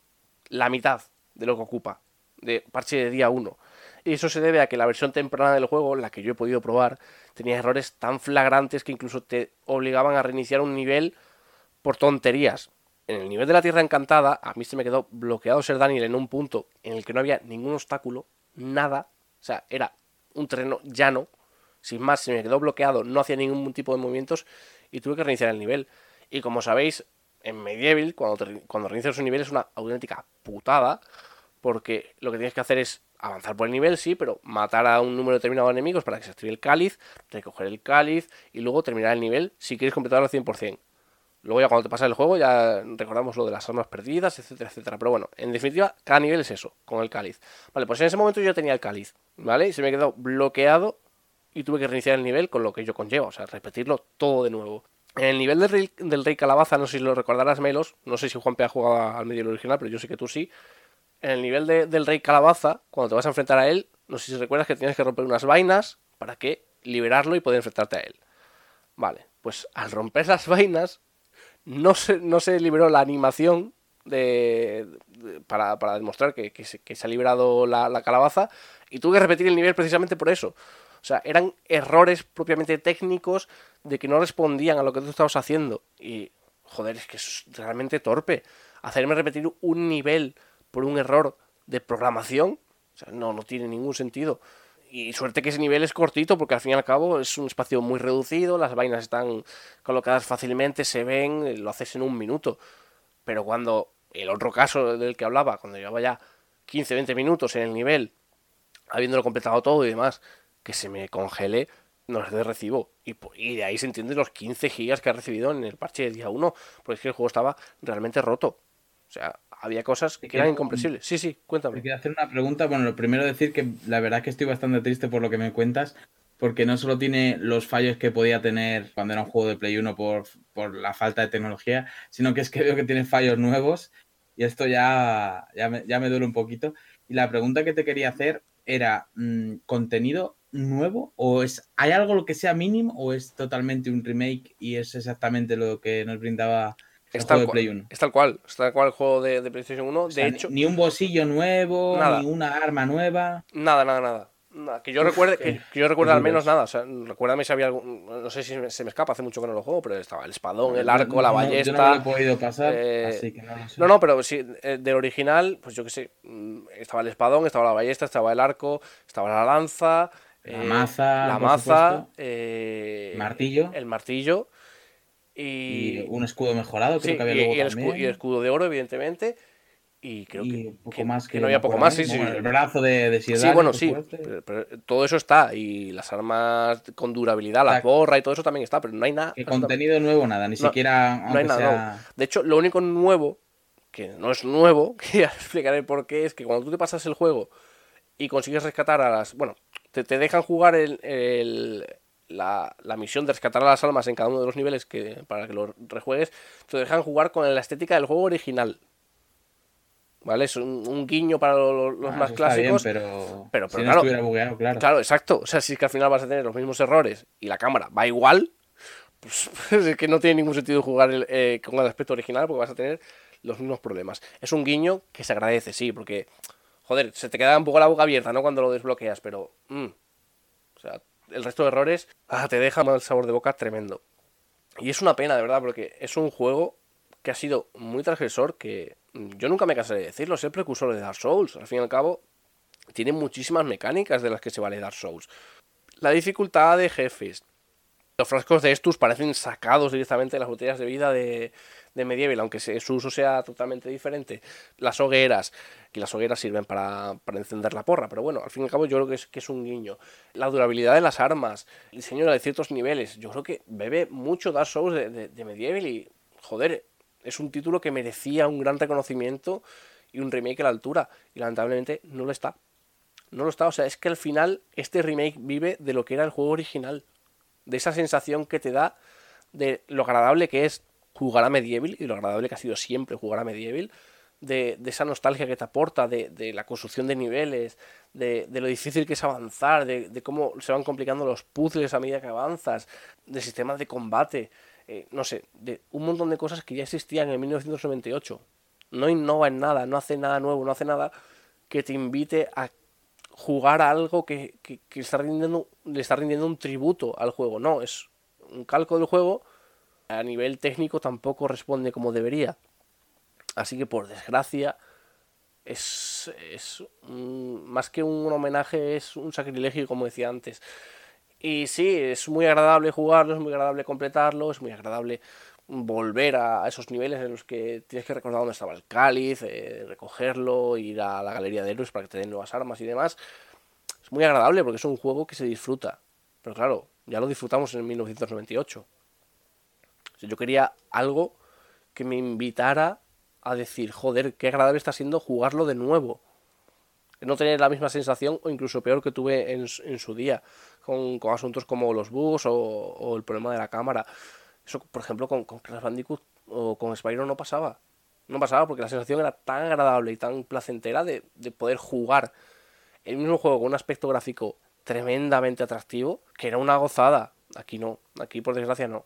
Porque tampoco se le da ese ambiente que debe tener MediEvil. O sea, de hecho sí que han cambiado algunos diálogos sí que están modificados y no son tan graciosos como era el MediEvil original. O sea, ya no tiene esa nota de humor tan desenfadado y tan, en cierto modo, inteligente que tenía el juego, ¿no? Especialmente en el caso de las gárgolas, cuando te daban consejos y cuando te hablaban y demás.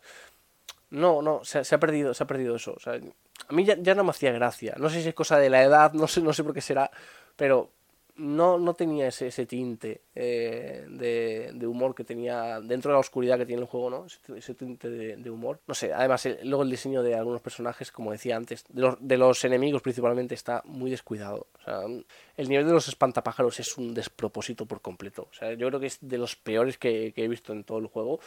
De hecho, los espantapájaros, si acercas la cámara, es que no tienen ninguna definición. O sea, no tienen definición.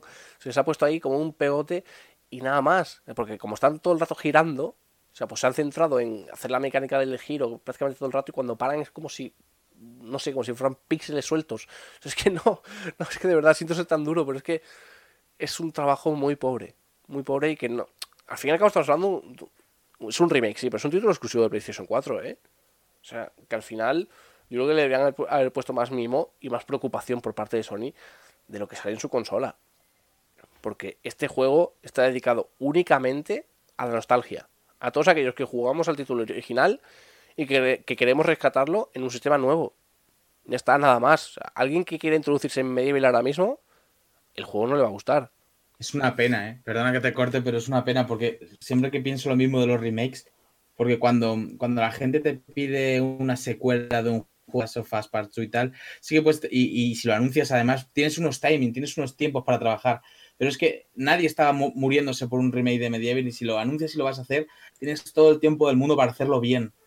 O sea, tenían todo el tiempo del mundo que quisieran Sony para sacar este juego bien y por lo que cuentas, yo lo voy a resubir, está cutre el juego ahora mismo. Sí. Es lo que saco de tu análisis, que es que te toca la nostalgia, que te lo pasas bien, pero te lo pasas bien por lo que era el juego en el 98 y que hoy en 2019 es cutre. Exacto. O sea, es lo que saco, o sea... Sí, me da mucha pena, ¿eh? Porque es uno de mis juegos favoritos y no puedo parar de compararlo como haces tú con Spyro y Crash, porque para mí era la trilogía que jugaba de pequeño junto con algún Final Fantasy y ver lo bien que han quedado sus hermanos Crash y Spyro y lo mal que por lo visto está quedando MediEvil, la verdad es que me siento triste, no te voy a engañar. Sí, y hay gente que apunta, ¿no? Igual han sido prisas de cara a sacarlo en Halloween y demás, que puedes pensar, bueno, vale, igual tiene sentido, pero es que el juego está terminado desde hace 2 meses, ¿eh? O sea, que la noticia de que estaba terminado se dio hace, bueno, no sé si 2 meses o mes y medio, por lo menos. Pero coño, si lo tienes terminado hace mes y medio, es que si es el resultado ya está. Pues Ya no entiendo por qué la demo era tan corta. O sea, si al final iba a seguir toda esa dinámica y no iba a mejorar la cámara y mejorar... Y recuerda que ya en aquellas impresiones que hicimos todos, ya decíamos, cuidado con la cámara que es un poco regulera. Pues si era regulera en el cementerio, prepárate para lo que te espera en los niveles más exigentes, porque eso es... Ya nos dio mala onda, sí, a todos un poquito. Nos dejó malas sensaciones esa demo. En principio por la duración y la cámara, pero por lo que cuentas... Es que, bueno, es que a mí me parecieron un poco cutres hasta el remake de los zombies. O sea, quiero decir, había que dejarlos simples. Sí. Pero se podían haber simplificado un poco mejor. También lo digo, ¿eh? Sí, no. Los zombies normales, el típico que matas para llenar la barra, o sea... Sí. El diseño de enemigos es preocupante, ¿eh? Es preocupante y ya lo digo, o sea, da la sensación de estar hecho con pereza. Me da mucha pena decir esto porque es un estudio español y al final siempre hay que intentar pues que la industria en España siga avanzando y demás, pero el trabajo que han hecho aquí es bastante pobre, ¿eh? Bastante pobre y yo creo que deja en muy mal lugar a un exclusivo de Sony. O sea, al final, yo creo que aquí en España se han hecho grandes trabajos. Por ejemplo, el último Metroid se hizo aquí en España y salió fantástico. O sea, y yo creo que hay títulos de factoría nacional como Rhyme o como un montón de videojuegos, Amerimara, etcétera, que salen realmente bien. Pero esto es una muesca bastante seria, ¿eh? O sea, porque estamos hablando de un icono de una marca. Y no de cualquier marca, sino de la marca PlayStation, que ahora mismo es la líder en el mundo de los videojuegos con más de 100 millones de consolas vendidas. Es preocupante, ¿eh? Preocupante porque al final es un maltrato a una mascota. Y yo ya digo, o sea, lo he dicho al principio, podría ser la ocasión de resucitar de una vez por todas a MediEvil y yo creo que ha sido el punto que lo va a matar. O sea, si esperábamos ver un remake de MediEvil 2, nos podemos ir olvidando porque yo creo que no va a existir nunca. Y el nombre de MediEvil va a ir desapareciendo poco a poco del sector hasta que solo los muy nostálgicos nos acordemos de él. Porque con este trabajo yo creo que no hay cabida para una nueva ocasión. Y más teniendo en cuenta la fecha en la que sale, como digo, enfrentándose a Call of Duty. y con todo lo que se puede leer estos días, que no es nada bueno de MediEvil. Así que una pena, por mi parte no hay nada más que añadir. Yo creo que ya es suficiente, pobrecito ser Daniel. Si tenéis alguna pregunta más, pues os la respondo encantado, y si no, pues le ponemos fin aquí a este análisis de MediEvil. No, yo te he ido interrumpiendo y preguntándote, y la verdad, bastante desilusionado con lo que has dicho. No quería escucharlo, se lo he dicho a Juanpe antes. Digo, no sé si escuchar el análisis porque no, me va a doler. Y nada, simplemente una desilusión y una pena, como dices, también por el trabajo de una desarrolladora española y tal. Así que yo qué sé. Pues sí. Si os gusta, si dan el Fortes quejete, que vayáis a por él, pero que si no, puede que no sea el mejor juego para entrar en el mundillo de MediEvil. Perdona, Juan, que te piso. No, por supuesto, no te preocupes. Y sí, tiene toda la razón, Melos. Al fin y al cabo, ya lo he dicho un par de veces, pero lo único que puede vender este juego es la nostalgia. Y cuando tienes que tirar de nostalgia para vender algo, mal asunto. Es muy triste, pero es así. En fin, si tenéis cualquier tipo de duda, consulta, lo que queráis, ya sabéis que me tenéis en Twitter, @JuanMontes9, ahí os respondo todo lo que queráis, o si lo queréis hacer a través del Twitter del programa o de la caja de comentarios, pues ya sabéis que estamos también en @radio para gamers, #fiesta_rpg, en las cajas de comentarios de ebooks, YouTube y Spotify, que no sé si tiene Spotify, pues bueno, ahí lo podéis también preguntar lo que consideréis oportuno. Ahora, como ya sabéis, pues hacemos otra pausa, escucháis un tema y vamos a pasar a hablar de algo más agradable o no, porque yo creo que aquí también va a haber cierto debate sobre esa tertulia que vamos a tener de Pokémon Espada y Pokémon Escudo, que están realmente cerca de su lanzamiento.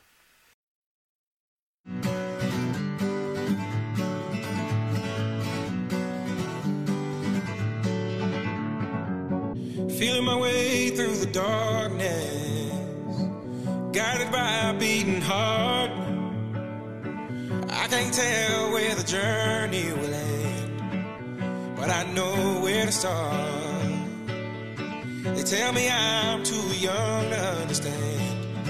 They say I'm caught up in a dream.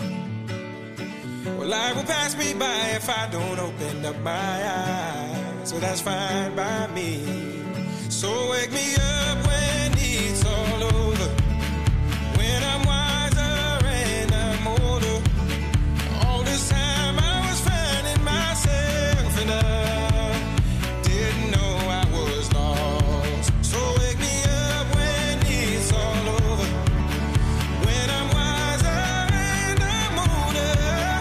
All this time I was finding myself and I didn't know I was lost.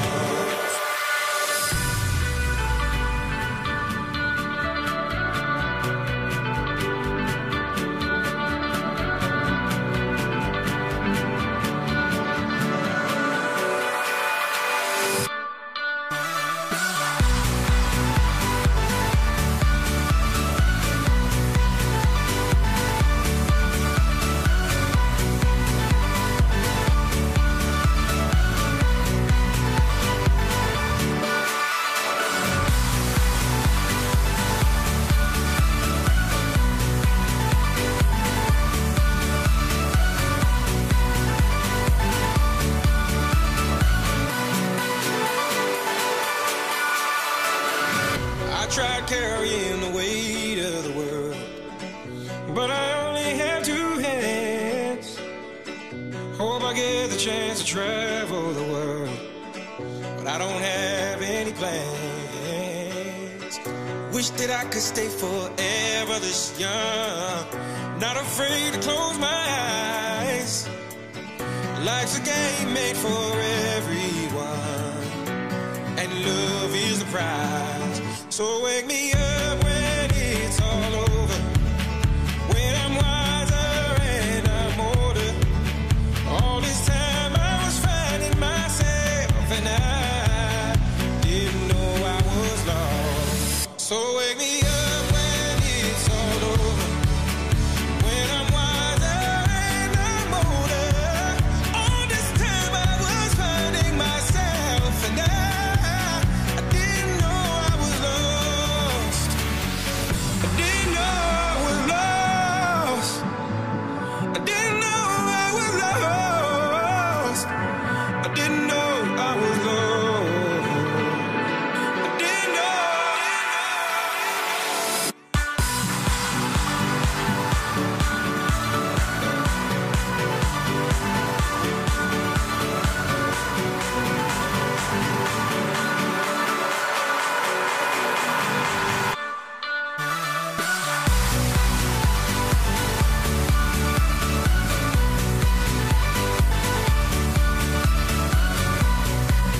pues entramos ya en el último bloque del programa para realizar una de las tertulias probablemente más esperadas y controvertidas de esta segunda temporada. Como bien sabréis, y sois oyentes habituales, cuando se acerca un gran lanzamiento acostumbramos a realizar una tertulia para anticipar lo que puede ser la propuesta, y en esta ocasión le toca el turno a un videojuego del que apenas hemos hablado en este programa: Pokémon, Espada y Escudo. Nótese la ironía. Es que las nuevas entregas de la octava generación que prepara Game Freak llegan el próximo 15 de noviembre en exclusiva a Nintendo Switch, y queremos hablar de todo lo que se sabe hasta el momento, de todo lo que esperamos de las nuevas entregas, porque intuimos que ya no se va a anunciar mucho más sobre el título, teniendo en cuenta que está a poco más de 15 días de lanzarse al mercado, y vamos a intentar dilucidar lo que puede ser esta octava generación, más allá de la polémica de la Pokédex nacional y de todo lo que ha ido surgiendo en estos meses, para ver cómo puede salir el juego, porque la verdad es que a mí, y ahora os dejo hablar, compañeros, cada vez que se muestra algo me entran sentimientos encontrados, ¿no? Es como, me gusta lo que veo, pero tengo ciertas reticencias, porque con Alola también me pasó y luego el juego tampoco me terminó de llenar. Entonces, quiero ver qué es el resultado final, pero yo voy a empezar por algo que hemos comentado fuera de micro hace escasos minutos, y es que creo que la estrategia en este sentido ha sido más inteligente que con Sol y Luna,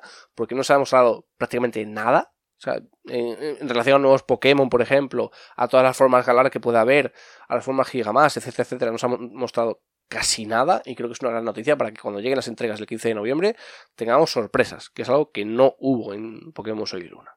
Yo voy a empezar hablando de tener en cuenta que estamos grabando un jueves y ayer miércoles se sacó un tráiler bastante chulo en Japón, un anuncio creo que es de televisión, si no me equivoco, en el que salían unos adolescentes japoneses jugando a distintos juegos de Pokémon en distintas generaciones, y al final todos se unían, toda la Game Boy, la Game Boy Color, la Game Boy Advance, la Nintendo DS, al final todas se unían y formaban la Switch, y salían Pokémon de todas las generaciones, y han dicho, o se parece, o dan a entender, no sé cómo deciros esto, que todos esos Pokémon que salen en anuncio, que no son pocos, van a estar en Pokémon Espada y Escudo, lo cual ahí me encanta, o sea, me encanta muchísimo. Y respecto a lo que decía Juan de que no enseñen nada, creo que es acertado. En Alola lo enseñaron todo, que al final creo que mucha gente no se sintió bien jugando a Alola porque es que lo sabía todo. Es que llegabas a las pruebas y sabías que eran pruebas en vez de gimnasio. Llegabas a por un Pokémon de estos, ¿cómo se llamaban?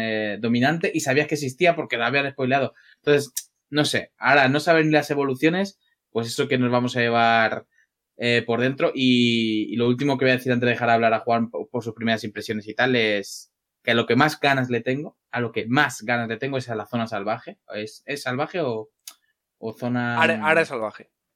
Área salvaje, eso. Bueno, esa zona donde los Pokémon van a estar en libertad, donde te pueden sacar hasta 30 niveles y reventarte al equipo, donde les vas a ver de lejos, donde cambian según el clima, y donde más se va a notar lo que quizá los jugadores de Pokémon más queremos: una especie de mundo abierto, aunque sea en una pequeña zona, una primera muestra, un mundo abierto donde todos los Pokémon salen salvajes, les ves de lejos, están interactuando entre ellos, no solo están ahí quietos ni nada, pueden tener el nivel que sea, no estás en una zona en la que digas tú son nivel 10 o 12, ¿no? Puedes encontrar tu nivel 50. Yo creo que es la mini experiencia más cercana a un juego total de mundo abierto. Y recordaros a todos que va a ser el primer juego de la saga troncal importante en Nintendo Switch, así que bueno, quiero que seáis más permisivo, lo digo por Juanpe, que yo sé que ahora va a abrir bastante con el machete, que hay cosas que pulir aún, muchas, y que yo creo que va a ser un juegazo y que tenemos que tener la mente muy abierta, porque si venimos todo el rato diciendo otros eran mejores, otros tenían más cosas, otros no sé qué, nos va a costar mucho disfrutarlo a tope. Ahora, Juan, dale caña. Que, a ver, yo tengo que decir que aunque sea excesivamente crítico con Pokémon Espada y Escudo, entiendo perfectamente la estrategia de Nintendo, porque ellos nunca lo han ocultado. Yo siempre, yo tuve la oportunidad de hablar con un miembro del equipo de Nintendo España y nos lo dijo muy claro.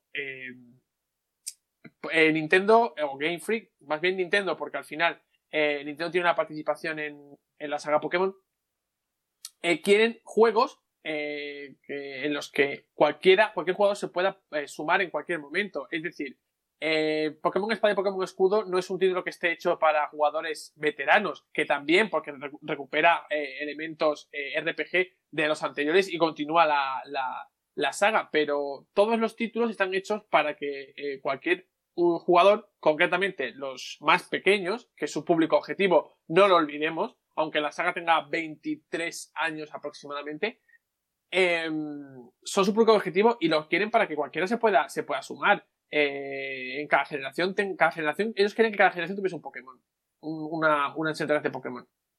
Por lo tanto, nosotros ya no somos ni muchísimo menos el público de este juego. Por lo menos de cara a la compañía. Otra cosa es que nos guste, que lo disfrutemos y que lo compremos. Pero bueno, y por eso yo lo entiendo, pero soy crítico porque realmente yo creo que se puede encontrar un término medio, pero a veces no se consigue y si se intenta quedar bien, yo creo que quedarse en tierra de nadie es siempre verte perjudicado de alguna manera. En el caso de Pokémon Espada y Pokémon Escudo, como hemos dicho antes, me gusta que no se haya desvelado completamente todo el juego, porque es que en el caso de Pokémon Sol Luna era cada 2 semanas tráiler, con formas de Alola, con nuevos Pokémon y con Solgaleo, con Lunala y con el otro, el Necrozma, que nunca me acuerdo del nombre. Por lo tanto, yo creo que llegamos a un juego en el que obviamente sorprendieron muchas. Encontrarte con el juego de primeras va a ser muy interesante.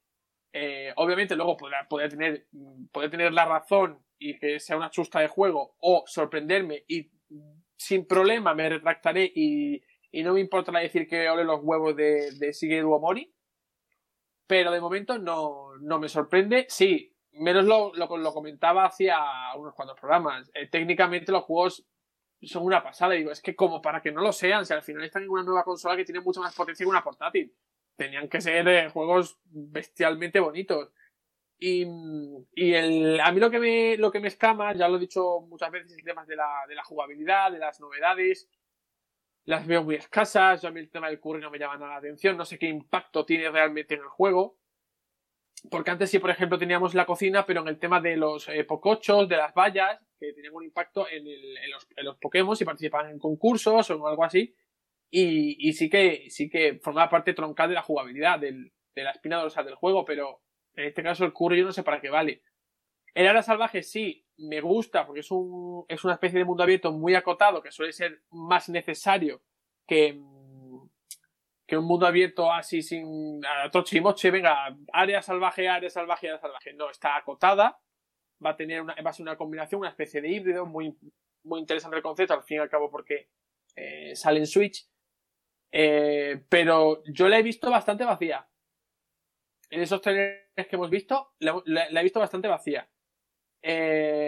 Supongo yo que cuando entremos directamente en esta área, que además, por lo que he leído, que lo comentó menos la semana pasada, los que han podido probar ya el juego, la área salvaje está al principio casi del juego. Es decir, está muy cerquita de la zona de inicio de los jugadores. Quiero ver hasta qué punto puede ser una especie de a ver cómo lo digo, como el estilo World of Warcraft, ¿no? Que tú puedes decir por tu cuenta irte a zonas de más nivel, pero bajo tu propia responsabilidad te van a matar y lo vas a pasar muy mal. Aquí, como ha dicho Melos, habrá Pokémon de tu nivel, pero otros de nivel mucho más alto. Puede ser que esto entorpezca o frustre a muchos jugadores que quieren tranquilamente dedicarse a explorar la zona salvaje y van a estar acosados por criaturas de nivel muy alto y se van a tener que ir de allí. No sé, creo que lo van a tener que medir muy bien para que no les salga algo así. Y yo creo que por suerte no hay mucho más que decir, porque al final, como he dicho antes, la información es muy escasa. A mí se ha rumoreado que podría haber una nueva pildorita de información muy próxima al lanzamiento del juego y me gustaría que eso no fuese así, porque así cuando nosotros cojamos los juegos y empecemos a entrenar Pokémon, empecemos a capturar, empecemos a entrenar y demás, nos vamos a encontrar con las sorpresas de frente y para bien o para mal, y yo creo que eso es algo que es muy difícil a día de hoy, teniendo en cuenta que hay redes, que hay directos, que la gente está deseosa de información. Yo creo que sería genial. Sería como volver a jugar Pokémon Oro y Plata o Pokémon Rojo y Azul. Pues sí, yo creo que es uno de los factores fundamentales de este desarrollo de Pokémon Espada y Escudo, que sabemos muy poquito. De hecho, a las alturas a las que estamos, falta un poco más de 2 semanas para que salgan los juegos, no sabemos ni las evoluciones finales ni las intermedias de los Pokémon iniciales, lo cual creo que no había sucedido nunca en ninguna generación. No habíamos llegado sin conocer los estados finales de los iniciales, y creo que le va a dar un toque de misterio, ¿no? De decir, oye, pues yo elijo este inicial, el que tenía previsto desde un inicio, y me da igual cómo evolucione, yo quiero este y vamos a ver en qué se convierte. Así que por mi parte creo que es una buena noticia, al igual que el resto de aspectos. O sea, se ha destacado algunas de las mecánicas principales, el fenómeno Dynamax, el fenómeno Gigamax, esa nueva liga Pokémon que va a ir por eliminatorias hasta poder enfrentarte al campeón, etcétera, etcétera. Creo que se han ido dando pinceladas de lo que va a ser el juego, pero no nos lo han destripado entero. Y yo quiero saber qué nuevos Pokémon habrá por galar, en qué evolucionan algunos que se han presentado, en un área que me pueda encontrar alguno que no he visto en mi vida, nuevas formas de galar, que también sorprendan, no sé, evoluciones para especies que ya existen, como hemos visto el caso de Obstagoon, por ejemplo, que también pueda existir alguna que no hemos visto, o el Rápidas de Galar, o algo así, que nos sorprendan. O sea, yo quiero llegar a Galar y que me sorprendan, porque al final si hemos visto, por ejemplo, hemos visto el mapa de Galar, pero no hemos visto todas las zonas que tiene, y al final eso también es una buena manera de descubrir qué es lo que tiene que mostrarnos la nueva región, ¿no? Y yo creo que eso lo único que puedes hacerlo es jugando, al fin y al cabo.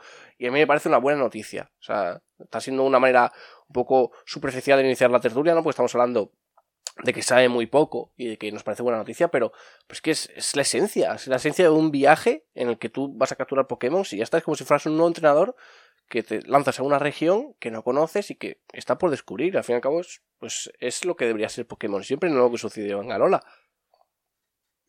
Yo quería preguntaros respecto a esto de que tenemos tan poca información y ya metiéndonos en otro aspecto diferente totalmente de la tertulia, y es si pensáis que uno de los aspectos que más ha flaqueado en todas las últimas entregas de Pokémon y que más queremos los jugadores se va a solucionar en esta, y es ese endgame. ¿Pensáis que va a tener un endgame? ¿Pensáis que va a haber otra región? Lo dudo mucho, porque de haber otra región en Nintendo Switch habría que hacerla de cero y tal, y totalmente remakeada, remasterizada o como demonios se diga, y lo dudo mucho, pero os recuerdo que al principio, cuando nos sabía muy poco de Pokémon Espada y Escudo, se vinculaba mucho a Galar con Kalos, por las guerras que tuvieron en el pasado, etcétera.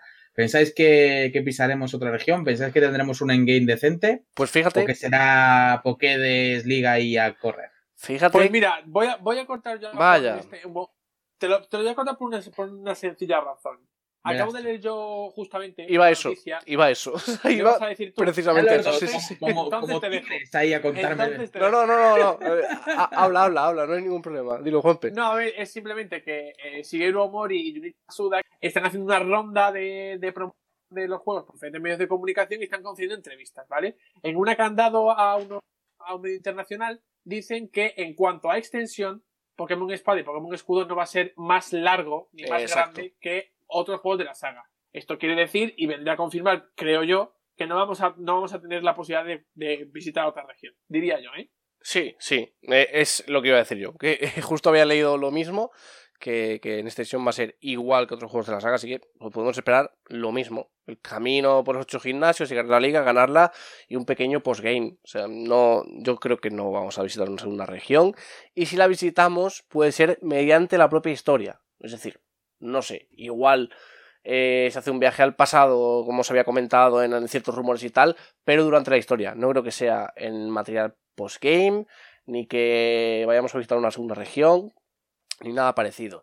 Igual sí que tenemos espacios en los que capturar a Pokémon legendarios de otras generaciones mediante portales dimensionales de estos que han surgido últimamente en las últimas generaciones, pero lo que es aumentar el juego con una segunda región, improbable, imposible, o sea, diría, así que es una lástima, pero yo creo que eso no lo vamos a vivir, no lo vamos a volver a vivir.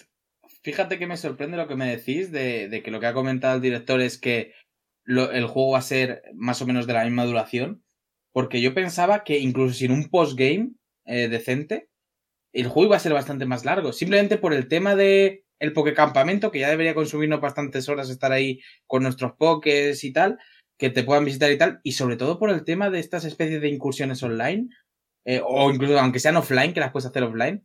Pensé que ese tema iba a recurrir a consumir muchísimo tiempo y que iba a ser un juego bastante más largo, aunque no tuviera un buen endgame. Así que si me decís que lo que está diciendo el director es que va a ser igual de largo, me quedo un poco asustado, la verdad, porque esas mecánicas nuevas me las imaginaba yo que largarían el juego.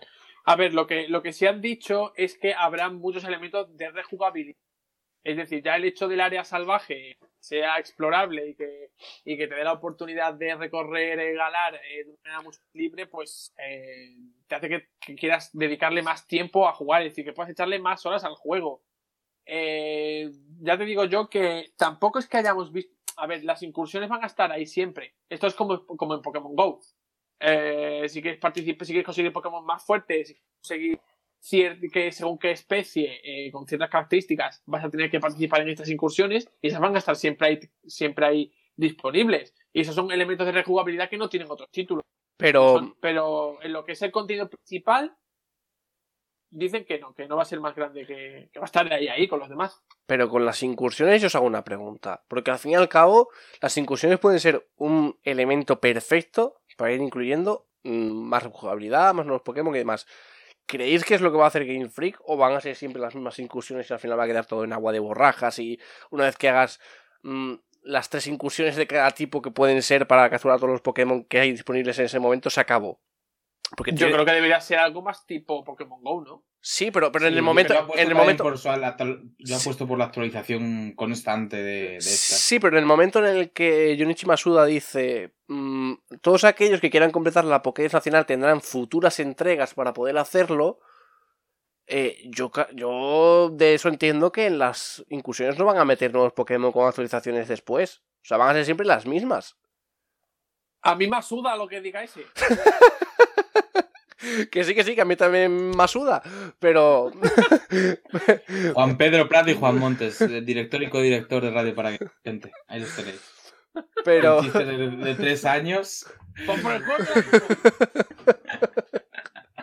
No, pero a lo que voy es a eso, a que atendiendo a sus palabras, no parece que vayan a hacer el esfuerzo de incluir nuevos Pokémon con actualizaciones en las incursiones, que sería una solución bastante conciliadora para los que estamos enfadados con el tema de la Pokédex Nacional, para ir completándola poco a poco. No te digo que de los 300 Pokémon que pueden quedar fuera los metas todos en incursiones, pero meter a lo mejor 50 o 60 más.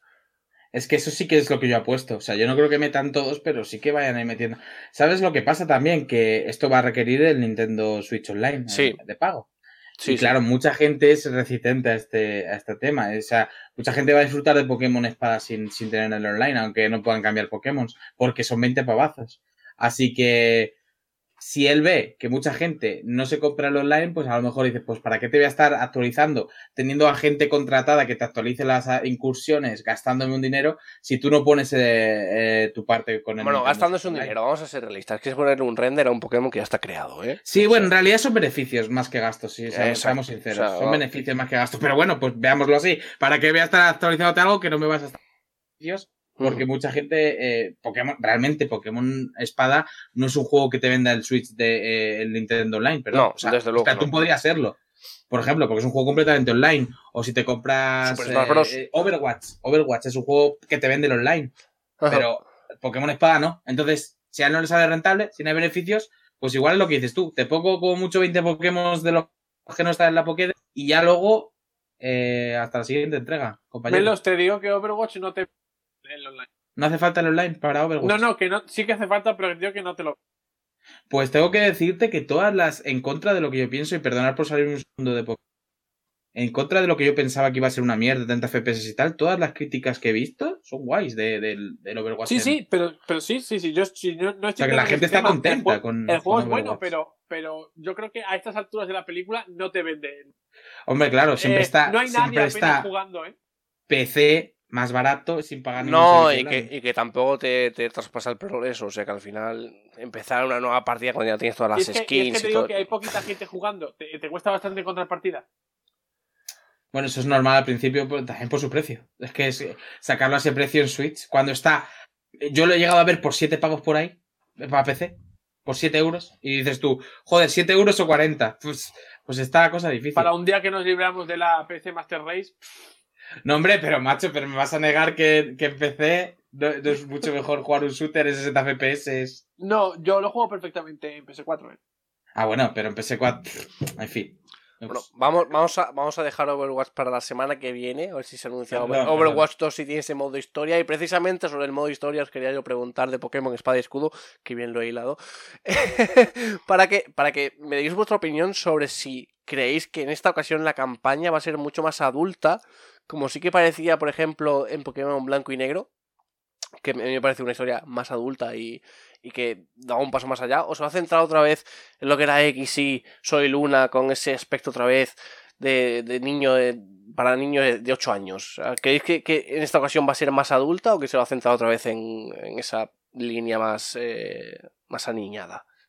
Pues tengo mucho que decir aquí, por eso voy a debutar rápido antes de que Juan sepa adelante. Porque Juan ha dicho antes una cosa muy interesante, de que Nintendo no se queda a medias entre una historia más adulta para los que ya somos mayorcitos y hemos crecido con Pokémon, y una más niña para los que entran ahora, ¿no? Para los niños de ahora. Y es que creo que tienen la oportunidad perfecta para dejar la rama de Let's Go para juegos como más para niños y pillar la saga troncal de Switch aquí en Pokémon Espada para historias más adultas, y creo que podría ser el caso, aunque hay que esperar a jugarlo, pero las cosas que se han ido filtrando, bueno, no son filtraciones, simplemente los análisis que ha habido del juego, que ya ha habido algunos, dicen que el personaje principal ya empieza en un punto de la historia en el que está metido en algo, ¿vale? Ya no eres un niño que empieza su viaje, sus medallas y luego se encuentra el Team Rocket, sino que ese niño ya, de alguna forma, está ya metido en algo, ya tiene unos pensamientos y ya es de una manera. Y yo creo que solo el hecho de que si esto es verdad y el personaje empieza así, puede ser, que luego hay que verlo, pero puede ser que por fin nos den una historia como en blanco y negro, un poquito más para los que tenemos ya una edad. No vamos a decir cuántos, pero tenemos aquí unos cuantos años los tres que estamos 28. aquí. Otros 28 por aquí y Juanpe 30 y tantos, ¿no? Sí, ¡Es más broma, quisiera- Juanpe, es broma! Menos más quisiera, pero si tú eres más viejo que yo, Ya, pero macho, tú tienes mucho estrés. Las preocupaciones te envejecen mucho. eso es verdad, pero por edad vas a morir tú antes. ¡Te ha llamado calvo! Oye, No, en pues, serio, pero pues tengo pelazo para el tinte que le he echado. en comparación con el calvo, tienes un gran plato. Pero bueno, que sí, que creo que va a tener. Yo espero que tenga una historia más adulta y que se dejen la saga de Let's Go. Que hagan Let's Go Joen, ¿sabes? Let's Go Jojo y Let's Go Luya ahí para niños. Pues eso es Que Yoto. nos dejen. ¿Eh? No, de pa' niños nada. Eso es Pa' Yoto, niños, nada. amigo. Mirad eso. Perdón. me he liado. Sí, Juanpe, di. Sí, él es un experto en Pokémon, pero ha metido a Lugia y Jojo en Joen, coño. Jojoen. Quería decir Jojo y he dicho Joen, coño. Sí, los Jojos. Los Jojos. Que a ver, yo creo que a mí a estas alturas la verdad es que me repito más que el ajo con lo de estas alturas, pero es así.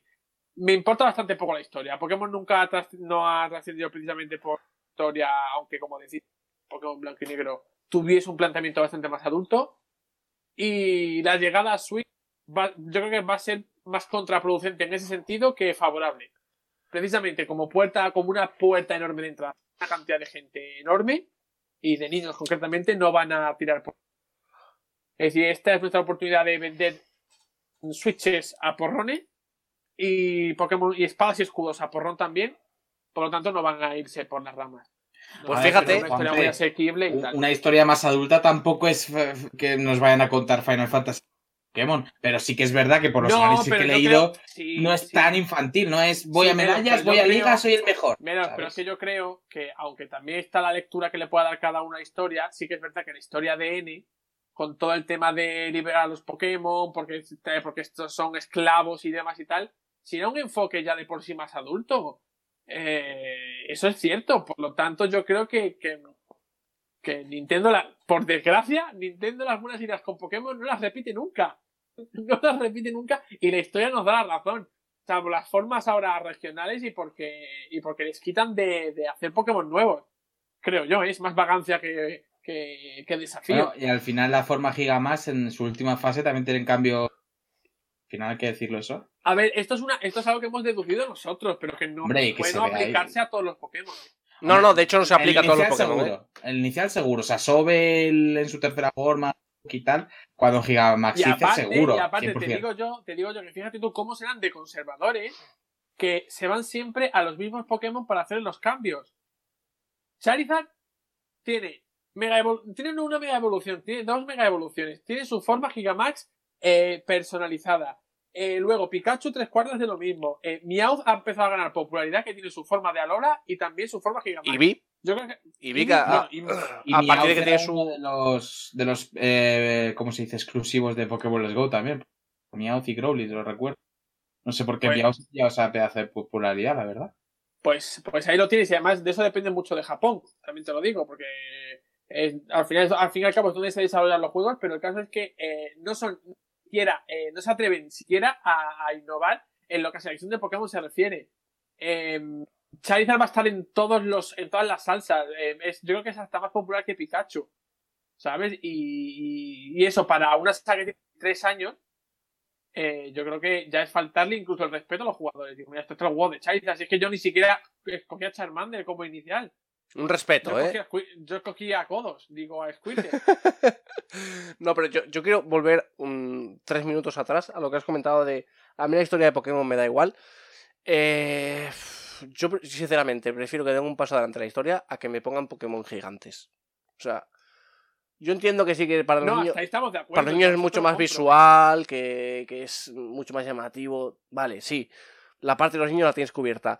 Pero yo creo que ya Game Freak tiene que ser consciente de que está destinado a un público también que tiene ya su edad. O sea, somos muchos los que hemos crecido con Pokémon y nos acercamos a la treintena o ya están en ella. Y al fin y al cabo no le puedes dar una fórmula repetida constantemente, porque llegará un momento en el que nos aburriremos de ir por rutas capturando Pokémon sin más, que es lo que era Alola. Alola era ir por rutas capturando Pokémon sin más, ya está. No tenía más. Y combates. No había más. No había ningún trasfondo que te invitara a querer descubrir la historia. Pues la historia era un mojón, las cosas como son. Y eso que metieron lo de los ultraentes y tal, que tenían cierto cariz de tener algo más adulto, pero era una mierda. O sea, y yo creo que ya es el momento de que den un salto en ese sentido. Lo dieron con Pokémon Blanco y Negro. Era una historia realmente buena, a mí me gustó mucho. Creo que deberían seguir por esa línea. Porque al fin y al cabo, ya digo, los que tenemos 20 y muchos, 30 años, que hemos crecido todos estos años con Pokémon, ya no somos los niños que éramos. Y también somos su público.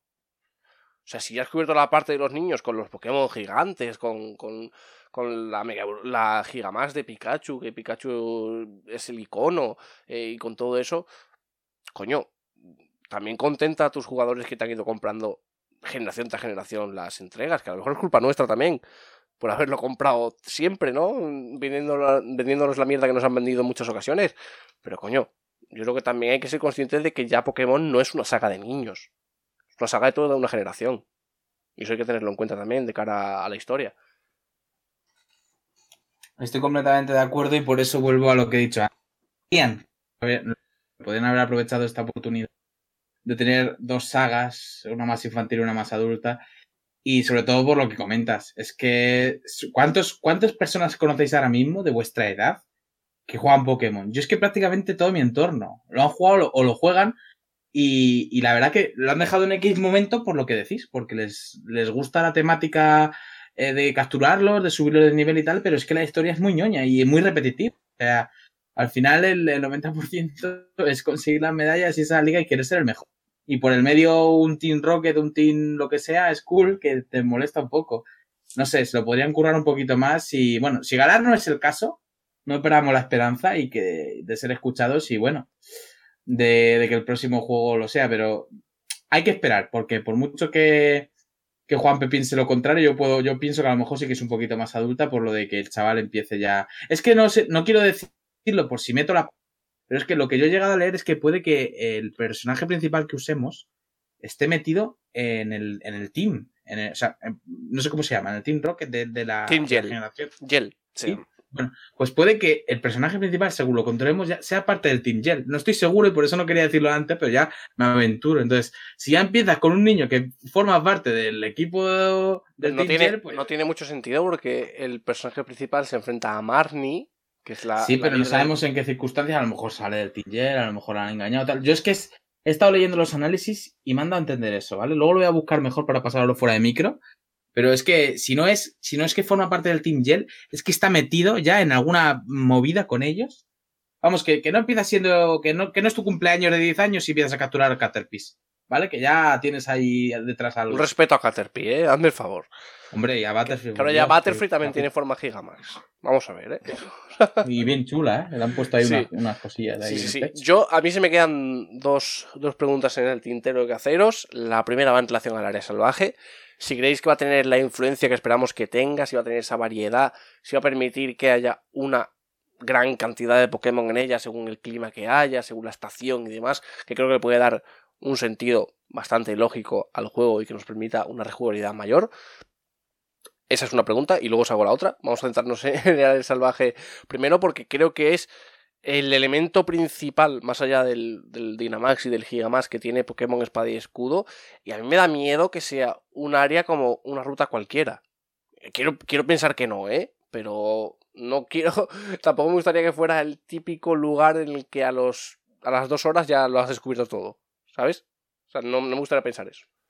A ver, yo lo que he dicho antes con respecto a la salvaje es que me parecía que estaba muy vacía, pero lo veo una novedad muy arriesgada y muy interesante que a lo mejor era necesaria para darle aire al juego. Al final, lo que hemos visto son unos tráileres, no tiene por qué ser la versión final del juego y a lo mejor cuando nos metamos directamente a jugar nos encontramos con que está llena de vida y un montón de para hacer.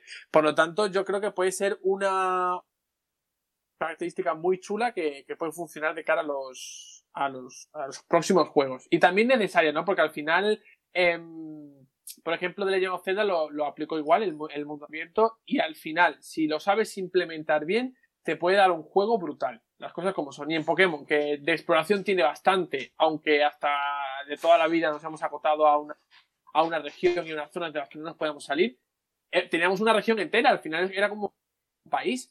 Vale que no teníamos mundo abierto, pero era su propio mundo abierto. Yo creo que hasta Pokémon fue revolucionario en ese sentido, porque nos permitía movernos por todo un país y nadie reparó en eso. Eran decenas de zonas por las que moverse, desiertos, bosques, ciudades, un montón de sitios diferentes con diferentes paisajes, que ahora yo creo que la evolución natural era hacerle algo así. O sea que... Bien, y la segunda pregunta que tengo que haceros, y yo creo que con esto ya igual ponemos la conclusión a la tertulia, es si creéis que las nuevas mecánicas van a tener influencia realmente importante, no solo en estas entregas, sino también en el futuro de Pokémon, porque ya sabemos que Game Freak es muy dada a olvidarse de las nuevas implementaciones que hace en cada una de las generaciones, excepto ahora parece ser las formas regionales, pero por ejemplo... En las mega evoluciones pasó la sexta generación y no las hemos vuelto a ver. Los movimientos Z con la séptima generación ahí se han quedado también. Así que me preocupa que los fenómenos Gigamax, Dynamax y las incursiones... Bueno, yo creo que las incursiones sí que van a trascender, pero el resto de mecánicas, ¿creéis que van a ser importantes en el futuro o se van a quedar aquí también como ha pasado en otras generaciones? Bueno, yo tengo que decir que llevo varios programas dando por compañeros diciéndoles que el Gigamax es más importante de lo que ellos piensan, que lo ven muy básico, lo ven 3 turnos y tal. Pienso que dentro de lo que va a ser el Pokémon Espada y Escudo va a ser una dinámica importante para el competitivo que muchas veces no se tiene en cuenta porque a la gente le gusta simplemente pasarse el juego y tal, pero va a ser un cambio llamativo importante, aunque no os lo creáis. Lo que no creo, como dice Juan, es que vaya a pasar a otras entregas. Creo que lo van a dejar aquí. Si no han pasado las mega evoluciones que me parecían mucho más interesantes y que daban mucho más juego, no creo que esto de hacer los Pokémon gigantes simplemente vaya a pasar de aquí. Además, pega mucho con esta temática de jugar los gimnasios en estadios, hacerse gigante, pero no sé si va a pegar más allá en una nueva entrega. Así que mi apuesta es que aquí va a dar mucho juego y va a estar muy bien, pero que aquí se va a quedar. A ver, yo creo que está bastante claro que además es que exactamente lo que he dicho yo antes, que Game Freak tiene muy poca memoria y puede achacar el tema de las mega evoluciones y de todo lo demás a que son cosas de las regiones, que por ejemplo en el caso de Kalos, que creo que si no recuerdo mal donde se trataba la mega evolución, ¿Sí? Puedes decir, bueno, pues era una investigación de Kalos y se descubrió en Kalos, ya, pero en la serie animada, por ejemplo, hemos visto que en Kanto se puede utilizar la mega evolución. O sea que me choca un poquito la propia poca coherencia o el récord en ese sentido, si lo aplicamos así, de Game Freak. Y son mecánicas muy interesantes. Al final las formas regionales les han salido así, pero yo creo que hubiese estado muy bien haber introducido. Ahora ya es más difícil. Es más difícil porque al final en tanto no puedes meter formas regionales si haces un remake, porque al final te estás acotando solo a las ¿cómo lo digo? A la Pokédex de canto. Es decir, en el caso de Let's Go, si no introduces las formas de Alola, no pueden introducir ninguna nueva porque tampoco daba para más la Pokédex. Pero en el caso ya de la segunda generación, en el caso de que hubiera Let's Go Yoto, por ejemplo, estaría guay incluso que se esforzasen en meter alguna forma regional para Yoto de alguna especie de canto, ya que parece ser que es la única característica que les ha molado de todo lo que han hecho y la que pueden alargar en el tiempo. Pero las demás yo tengo muy claro que incluso las incursiones se van a quedar por el camino. Di tú que se van a quedar, que no van a pasar a la siguiente generación. Pues las incursiones tampoco, ¿crees tú? Tampoco. Es decir, yo veo que tú ten en cuenta que las incursiones se han introducido al igual que ocurrió en Pokémon Let's Go por la influencia de Pokémon, ¿vale?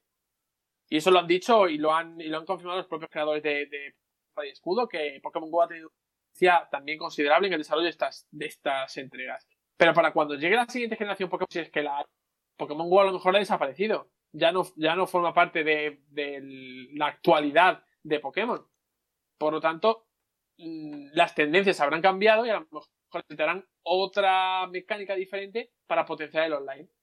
Por eso digo que se van a olvidar de ella. A mí es que en realidad, por ejemplo, el fenómeno Gigamas me parece absurdo cuando en realidad las formas se pueden asemejar a una mega evolución y podrían haber seguido esa línea de la mega evolución para añadir nuevas a Pokémon que las necesitarían. Me parece un poco triste que hayan metido un nuevo fenómeno para luego olvidarse de él. Pero bueno, es lo que tiene Game Freak, es lo que tiene Pokémon. Al final nos vamos a tener que acostumbrar a esto. A que al final pues todo lo que vayan incluyendo en nuevas generaciones lo vayan abandonando, excepto en los remakes, ojo, porque no olvidemos que probablemente los remakes de Diamante y Perla puedan incluir nuevas Gigamax, como ya ocurrió con los remakes de Rubio, Mega, Zafiro, Alpha, que incluían nuevas Mega Evoluciones para Pokémon que no lo tenían inicialmente en XY, así que por esa parte sí que se puede ampliar porque forma parte de la misma generación, al fin y al cabo. Pero bueno, llegará el momento de hablar de los remakes de Diamante y Perla. Yo creo que de momento podemos poner fin aquí a la tertulia de Pokémon Espada y Escudo. Llegará el análisis dentro de poquito, quedan poco más de 2 semanas para que llegue el juego. Un poco antes supongo que ya tendremos la ocasión de regalaros el análisis y si no será el lunes siguiente a que se lancen las entregas. Así que prestad mucha atención a todo lo que tengamos que deciros, pero de momento yo en mi opinión personal, y ahora os dejo concluir a vosotros también, compañeros, creo que es una buena oportunidad para Game Freak para dar un golpe sobre la mesa y decir, vale, os tenemos enfadados por diferentes aspectos como la Pokédex Nacional, pero vamos a entregar 2 juegos de calidad. De calidad tanto en jugabilidad como en nuevas mecánicas como en historia. Y va a depender mucho de eso, la recepción de los jugadores y cómo tengamos de claro el futuro de la franquicia, que va a seguir existiendo. No digo que Pokémon vaya a desaparecer, pero que lo recibamos con ilusión o con desidia. Yo creo que es el punto de inflexión que tiene ahora mismo Game Freak de cara a su futuro. A ver, yo estoy decepcionado, pero no decepcionado. Tengo mis reticencias, pero estoy ilusionado con las nuevas entregas de Pokémon. Solo que lo que he visto hasta ahora no me ha hecho gracia. Tengo que jugar los juegos y voy a juzgar cuando haya podido jugarlos. Y voy a jugarlos porque si no estaría siendo bastante hipócrita y estaría siendo bastante injusto. Así que yo voy a darles una oportunidad seguro. Yo sabéis que me muevo mucho por el hype, la nostalgia y lo que siento por los juegos. Pokémon me ha acompañado toda mi vida, he disfrutado mucho, lo he rejugado demasiado y no me veo en un futuro cercano pensando o viendo los juegos con reticencia o con malos ojos, pero sí que es verdad que ya empiezo a tener un poquito más de la visión que me compartís vosotros quizá y de querer exigirles un poco más a Game Freak, un poquito.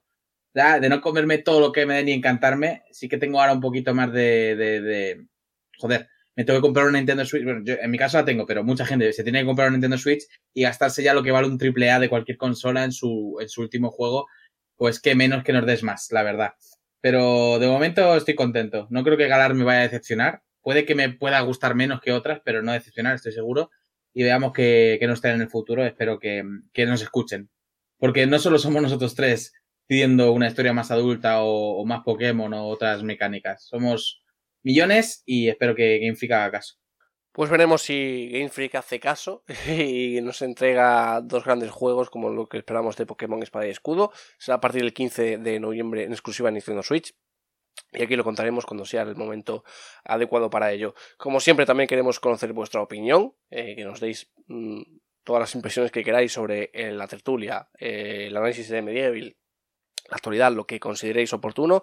Ya sabéis que estamos en Twitter, @radio para gamers, #fiesta_rpg, y las cajas de comentarios de iVoox y YouTube bajo el nombre RPG Podcast, para que nos comentáis absolutamente todo lo que queráis y me los pueda leeros, como va a hacer a continuación con los comentarios que nos han llegado esta semana. Pero antes, escuchéis un tema y llega el momento de la despedida. We started at the cinema, tear of dancing hands in the wind. Restless, rolling up a cigarette, the boys are calling shotgun again. Hot blooded like a harlequin, our heroine is trembling, shaking like a tambourine, colors running into her skin, and all the stars awaken to the sound of the firebird under the sky, half naked, and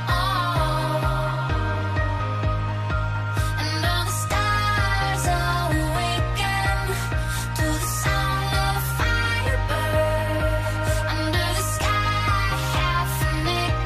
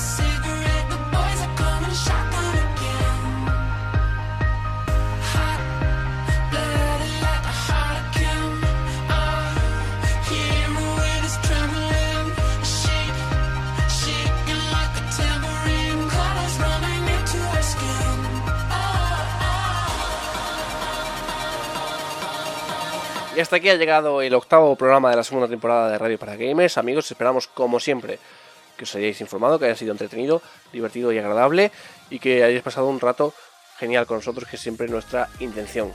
Antes de despedirme de Juanpe y de Melos, toca el momento de daros voz con esos comentarios que nos dejáis cada semana, y creo que Melos viene muy contento esta semana porque habéis utilizado el hashtag de Fiesta RPG y además hay bastantes comentarios, así que adelante Melos, ¿qué nos dicen los oyentes? Pues así es, Juan. Hoy por fin han usado todos los medios disponibles, han usado tanto la caja como la de ebooks y el hashtag, aunque tengo que decir que hay un poco de trampa en el asunto, porque ha sido nuestra querida oyente Eva Farto la que ha usado el hashtag Fiesta RPG, pero también la que nos ha comentado en ebooks, ¿eh? Así que hay un poquito de trampilla ahí, pero bueno, al menos nos ha usado el hashtag y nos dice Eva: os uso el hashtag para que no digáis que se está abandonando. Y aprovecho para recomendar a todos los que tiran del podcasteo para ponerse al día en videojuegos que apuntéis Radio para Gamers. Ahí la buena promo que nos ha hecho la amiga Eva. Pues muchas gracias, Eva, de verdad. O sea, nos complace recibir tanto cariño y que ya has resuelto tus dudas sobre si nos llevamos bien o mal. Que recuerdo tu primer comentario, que era sobre eso. Y gracias por escucharnos semana a semana, que ya eres también una habitual del programa. Y te mandamos un besito muy fuerte, claro que sí. Y paso a leer a Eva otra vez, pero en ebooks, y de paso voy a echar una bronca antes de que lo hagas tú, porque te lo voy a quitar, Juan. Ay, Fermín, que no ha entrado el comentario otra vez. Ay, Fermín, nos has abandonado esta semana. También hay que decir que estamos a jueves y nos hemos adelantado. O sea, que igual no le ha dado tiempo al pobre hombre de comentar, pero bueno, un abrazo, Fermín. Pero Fermín, que sepas que estamos esperando tus comentarios siempre. Ya es una obligación nueva. Añádetelo a tu lista. Queremos tu comentario todas las semanas. Bueno, nos dice Eva también a través de ebooks que felicidades por el programa 50. Grandísimo programa, como siempre. Muy bueno el debate final. Saludos. Estuvimos hablando sobre la capacidad de los discos y que se tienen que instalar en los juegos y tal. Pues no os acordáis. Sí, pero además también veo que hay unas respuestas a ese comentario, ¿no? O sea, pero... Ah, espérate, hay una respuesta. ¿Es verdad? No la había visto. Sí. Dice Gatsublade. Me suena de algo esta chica. Pues, colega. Vaya fichita de Gatsublade aquí. Sí, completamente. Al final vamos a sentar cátedra en otros aspectos que no nos convienen. Pero bueno. Un abrazo también a Gatsublade. Dejada a Eva. No, pero si no es a Eva. Si no pareja y tiene hijo. Ah, que son pareja. A ver, que a lo mejor Gatsublade no es su pareja. Gatsublade, sino que yo eso no lo sé, pero Eva tiene familia. Ah, bueno, Eva, no, pero si además que pude conocerla en la Magic Week, que además me mandó un besito fuerte. Yo no lo digo respecto a Eva, yo lo digo por, como dice Menos, la fichita del comentario. La fichita aquí está, pero si es su pareja, pero Eva, por favor, yo creo que se conocen. Creo que se conocen porque hay otra respuesta de Eva y dice a cosas buenas seguro. Y hay interrogantes que deben ser emojis que no los reconoce ebooks. Pero a mí esta historia Maldito ebooks con los emojis. Me parece fascinante. Me parece fascinante esta historia, la verdad. Ya estoy enganchado. No me he dado cuenta de las respuestas. O sea. Sí, Melos, aplícate el cuento, por favor. Ya son muchos programas. Debe ser que cuando ha respondido. Hoy a las 2. Cuidado. Bueno, a ver, las respuestas son de hace un rato. Un poquito de que yo me he mirado los comentarios ayer. Sé bueno. Bueno, vale. Un comentario que no se ofendan ni Eva ni el usuario, que estamos de broma, ¿sabes? Por supuesto. Exactamente. Bueno. La ficha le ha dado en el ojo, sea su novio o no, pero por supuesto que es una broma. No, al contrario, que nos encanta que comenten. Sí, por supuesto, claro que sí. Muchísimas gracias a Eva y a Gatsublade, sobre todo a Eva, que nos ha usado el hashtag ahí para que no se muriera. Y vamos a YouTube, donde estoy más contento. Estoy más contento porque tenemos. ¿Qué te han dicho ya? ¿Qué te han dicho ya, Melos? No es que me hayan dicho guapo ni nada de eso, porque eso ya me lo digo yo. Si no vale. Mi madre. Y si no te lo digo yo, guapo, Melos, guapo. Estoy muy contento porque nos han dejado 4 comentarios y me gusta porque también tenemos más visualizaciones y más likes de los que solemos tener. Así que he visto una implicación en el programa y me ha gustado. Eso es porque no estaba Vamos a empezar. Seguro, macho. Tienes que ir a mirar más veces. Sí, debería. Pero no vuelvas constipado, ¿eh? Bueno, venga, voy a ello. Con faringitis. Faringitis, joder, casi lo mismo. Nos dice Airam López Trujillo. Muy buen programa, a continuar así. El Star Wars me tiene hypeado al máximo. ¡Qué ganas! Pues ya somos dos porque la verdad es que... Y creo que 4 con Juanpe también, porque lo que nos contó Fonseca y lo que he ido leyendo tiene pintaza, la verdad, así que... Me parece que lo va a presentar batalla a Pokémon saliendo el mismo día, porque salen el mismo día y vamos a ver, porque a mí me pinta bastante bien y he leído por ahí, no sé si será exageración o no, que puede ser candidato a GOTY, así que ahí lo dejo. Si no es a GOTY, algún premio seguro. En la Game Awards lo vamos a ver seguro, no sé si GOTY, pero algo sé, porque vamos, pinta...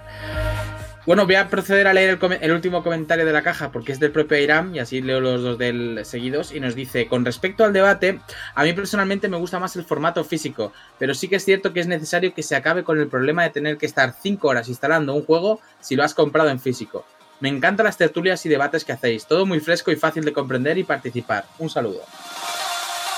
Claro que sí, Airam, y muchísimas gracias, porque es que al final es todo muy tonto. O sea que si no nos entendemos entre nosotros, mala cosa. La comunicación con el exterior sería nula. Si aquí exactamente. No... Pues muchas gracias, Airam, por los 2 comentarios. Y ahora paso a leer a Ángel Laura Legends, que nos dice: seguid así, sois unos grandes. Sobre todo yo.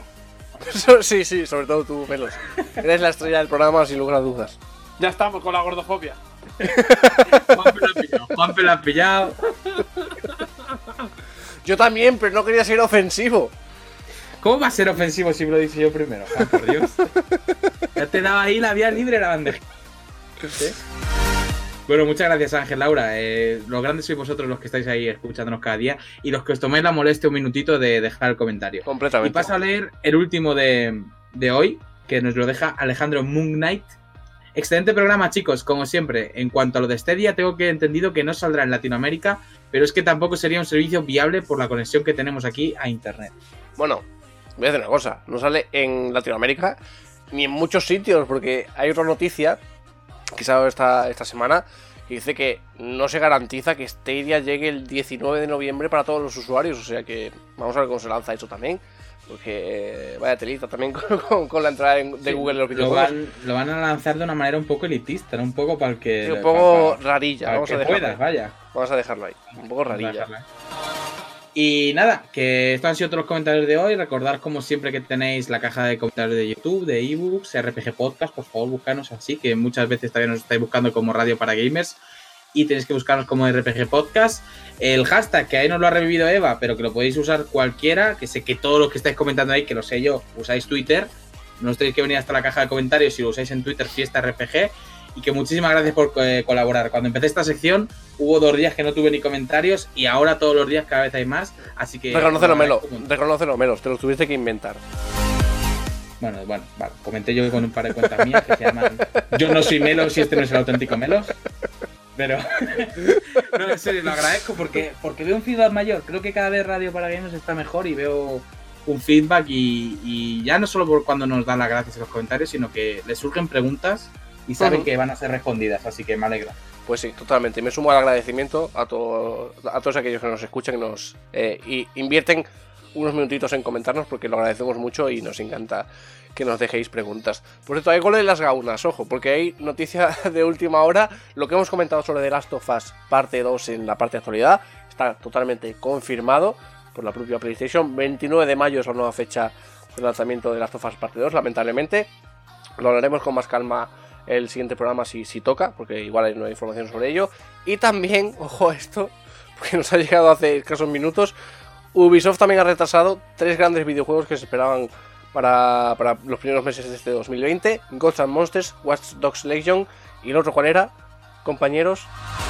El nuevo Rainbow Six. El nuevo Rainbow Quarantine. El Rainbow Six Quarantine. Pues... Pero este último cabe decir que no tenía una fecha concreta de lanzamiento. Correcto. 2020, así que es el menos afectado. Correcto. Así que ya veis cómo terminamos el programa, con 4 grandes retrasos en la industria del videojuego, especialmente el de The Last of Us Parte 2, que ya hemos dicho que nos resultaría un poco absurdo, pues al final ha surgido así y lo recibiremos el 29 de mayo. En fin, Melos, Juanpe, gracias, como siempre, una semana más. Nos vemos en 10 días en la grabación, aunque bueno, para los oyentes serán 7, pero bueno, nos vemos la semana que viene para analizar Luigi's Mansion 3 y recibiremos a Marina también para que nos traiga Death Stranding. Gracias y un abrazo, hasta la semana que viene. Igualmente, Juan, y a todos los oyentes, muchas gracias por todo y a por el programa 52. Nos vemos. Pues sí, otra semana más que se va. Hemos estado bajo mínimos un poco, pero eso no quiere decir que no seamos capaces de hacer un programa chulo, que además entre las noticias de última hora yo creo que ha estado súper interesante. Así nada, nos escuchamos en el próximo programa, en el que además creo que ya habrá nuestra voz de femenina. Pues sí, me hace mucha gracia que lleves con todos los programas, Melos, así me gusta, que estés implicado. Y hoy me voy triste porque nuestro Fermín no nos ha comentado, pero espero que en el próximo programa tengáis su comentario. Fermín, que te echamos de menos, hombre. En fin, a todos los que estáis al otro lado de las ondas, gracias por estar ahí, como siempre, y nos vemos en 7 días. Que paséis una feliz semana. Un abrazo.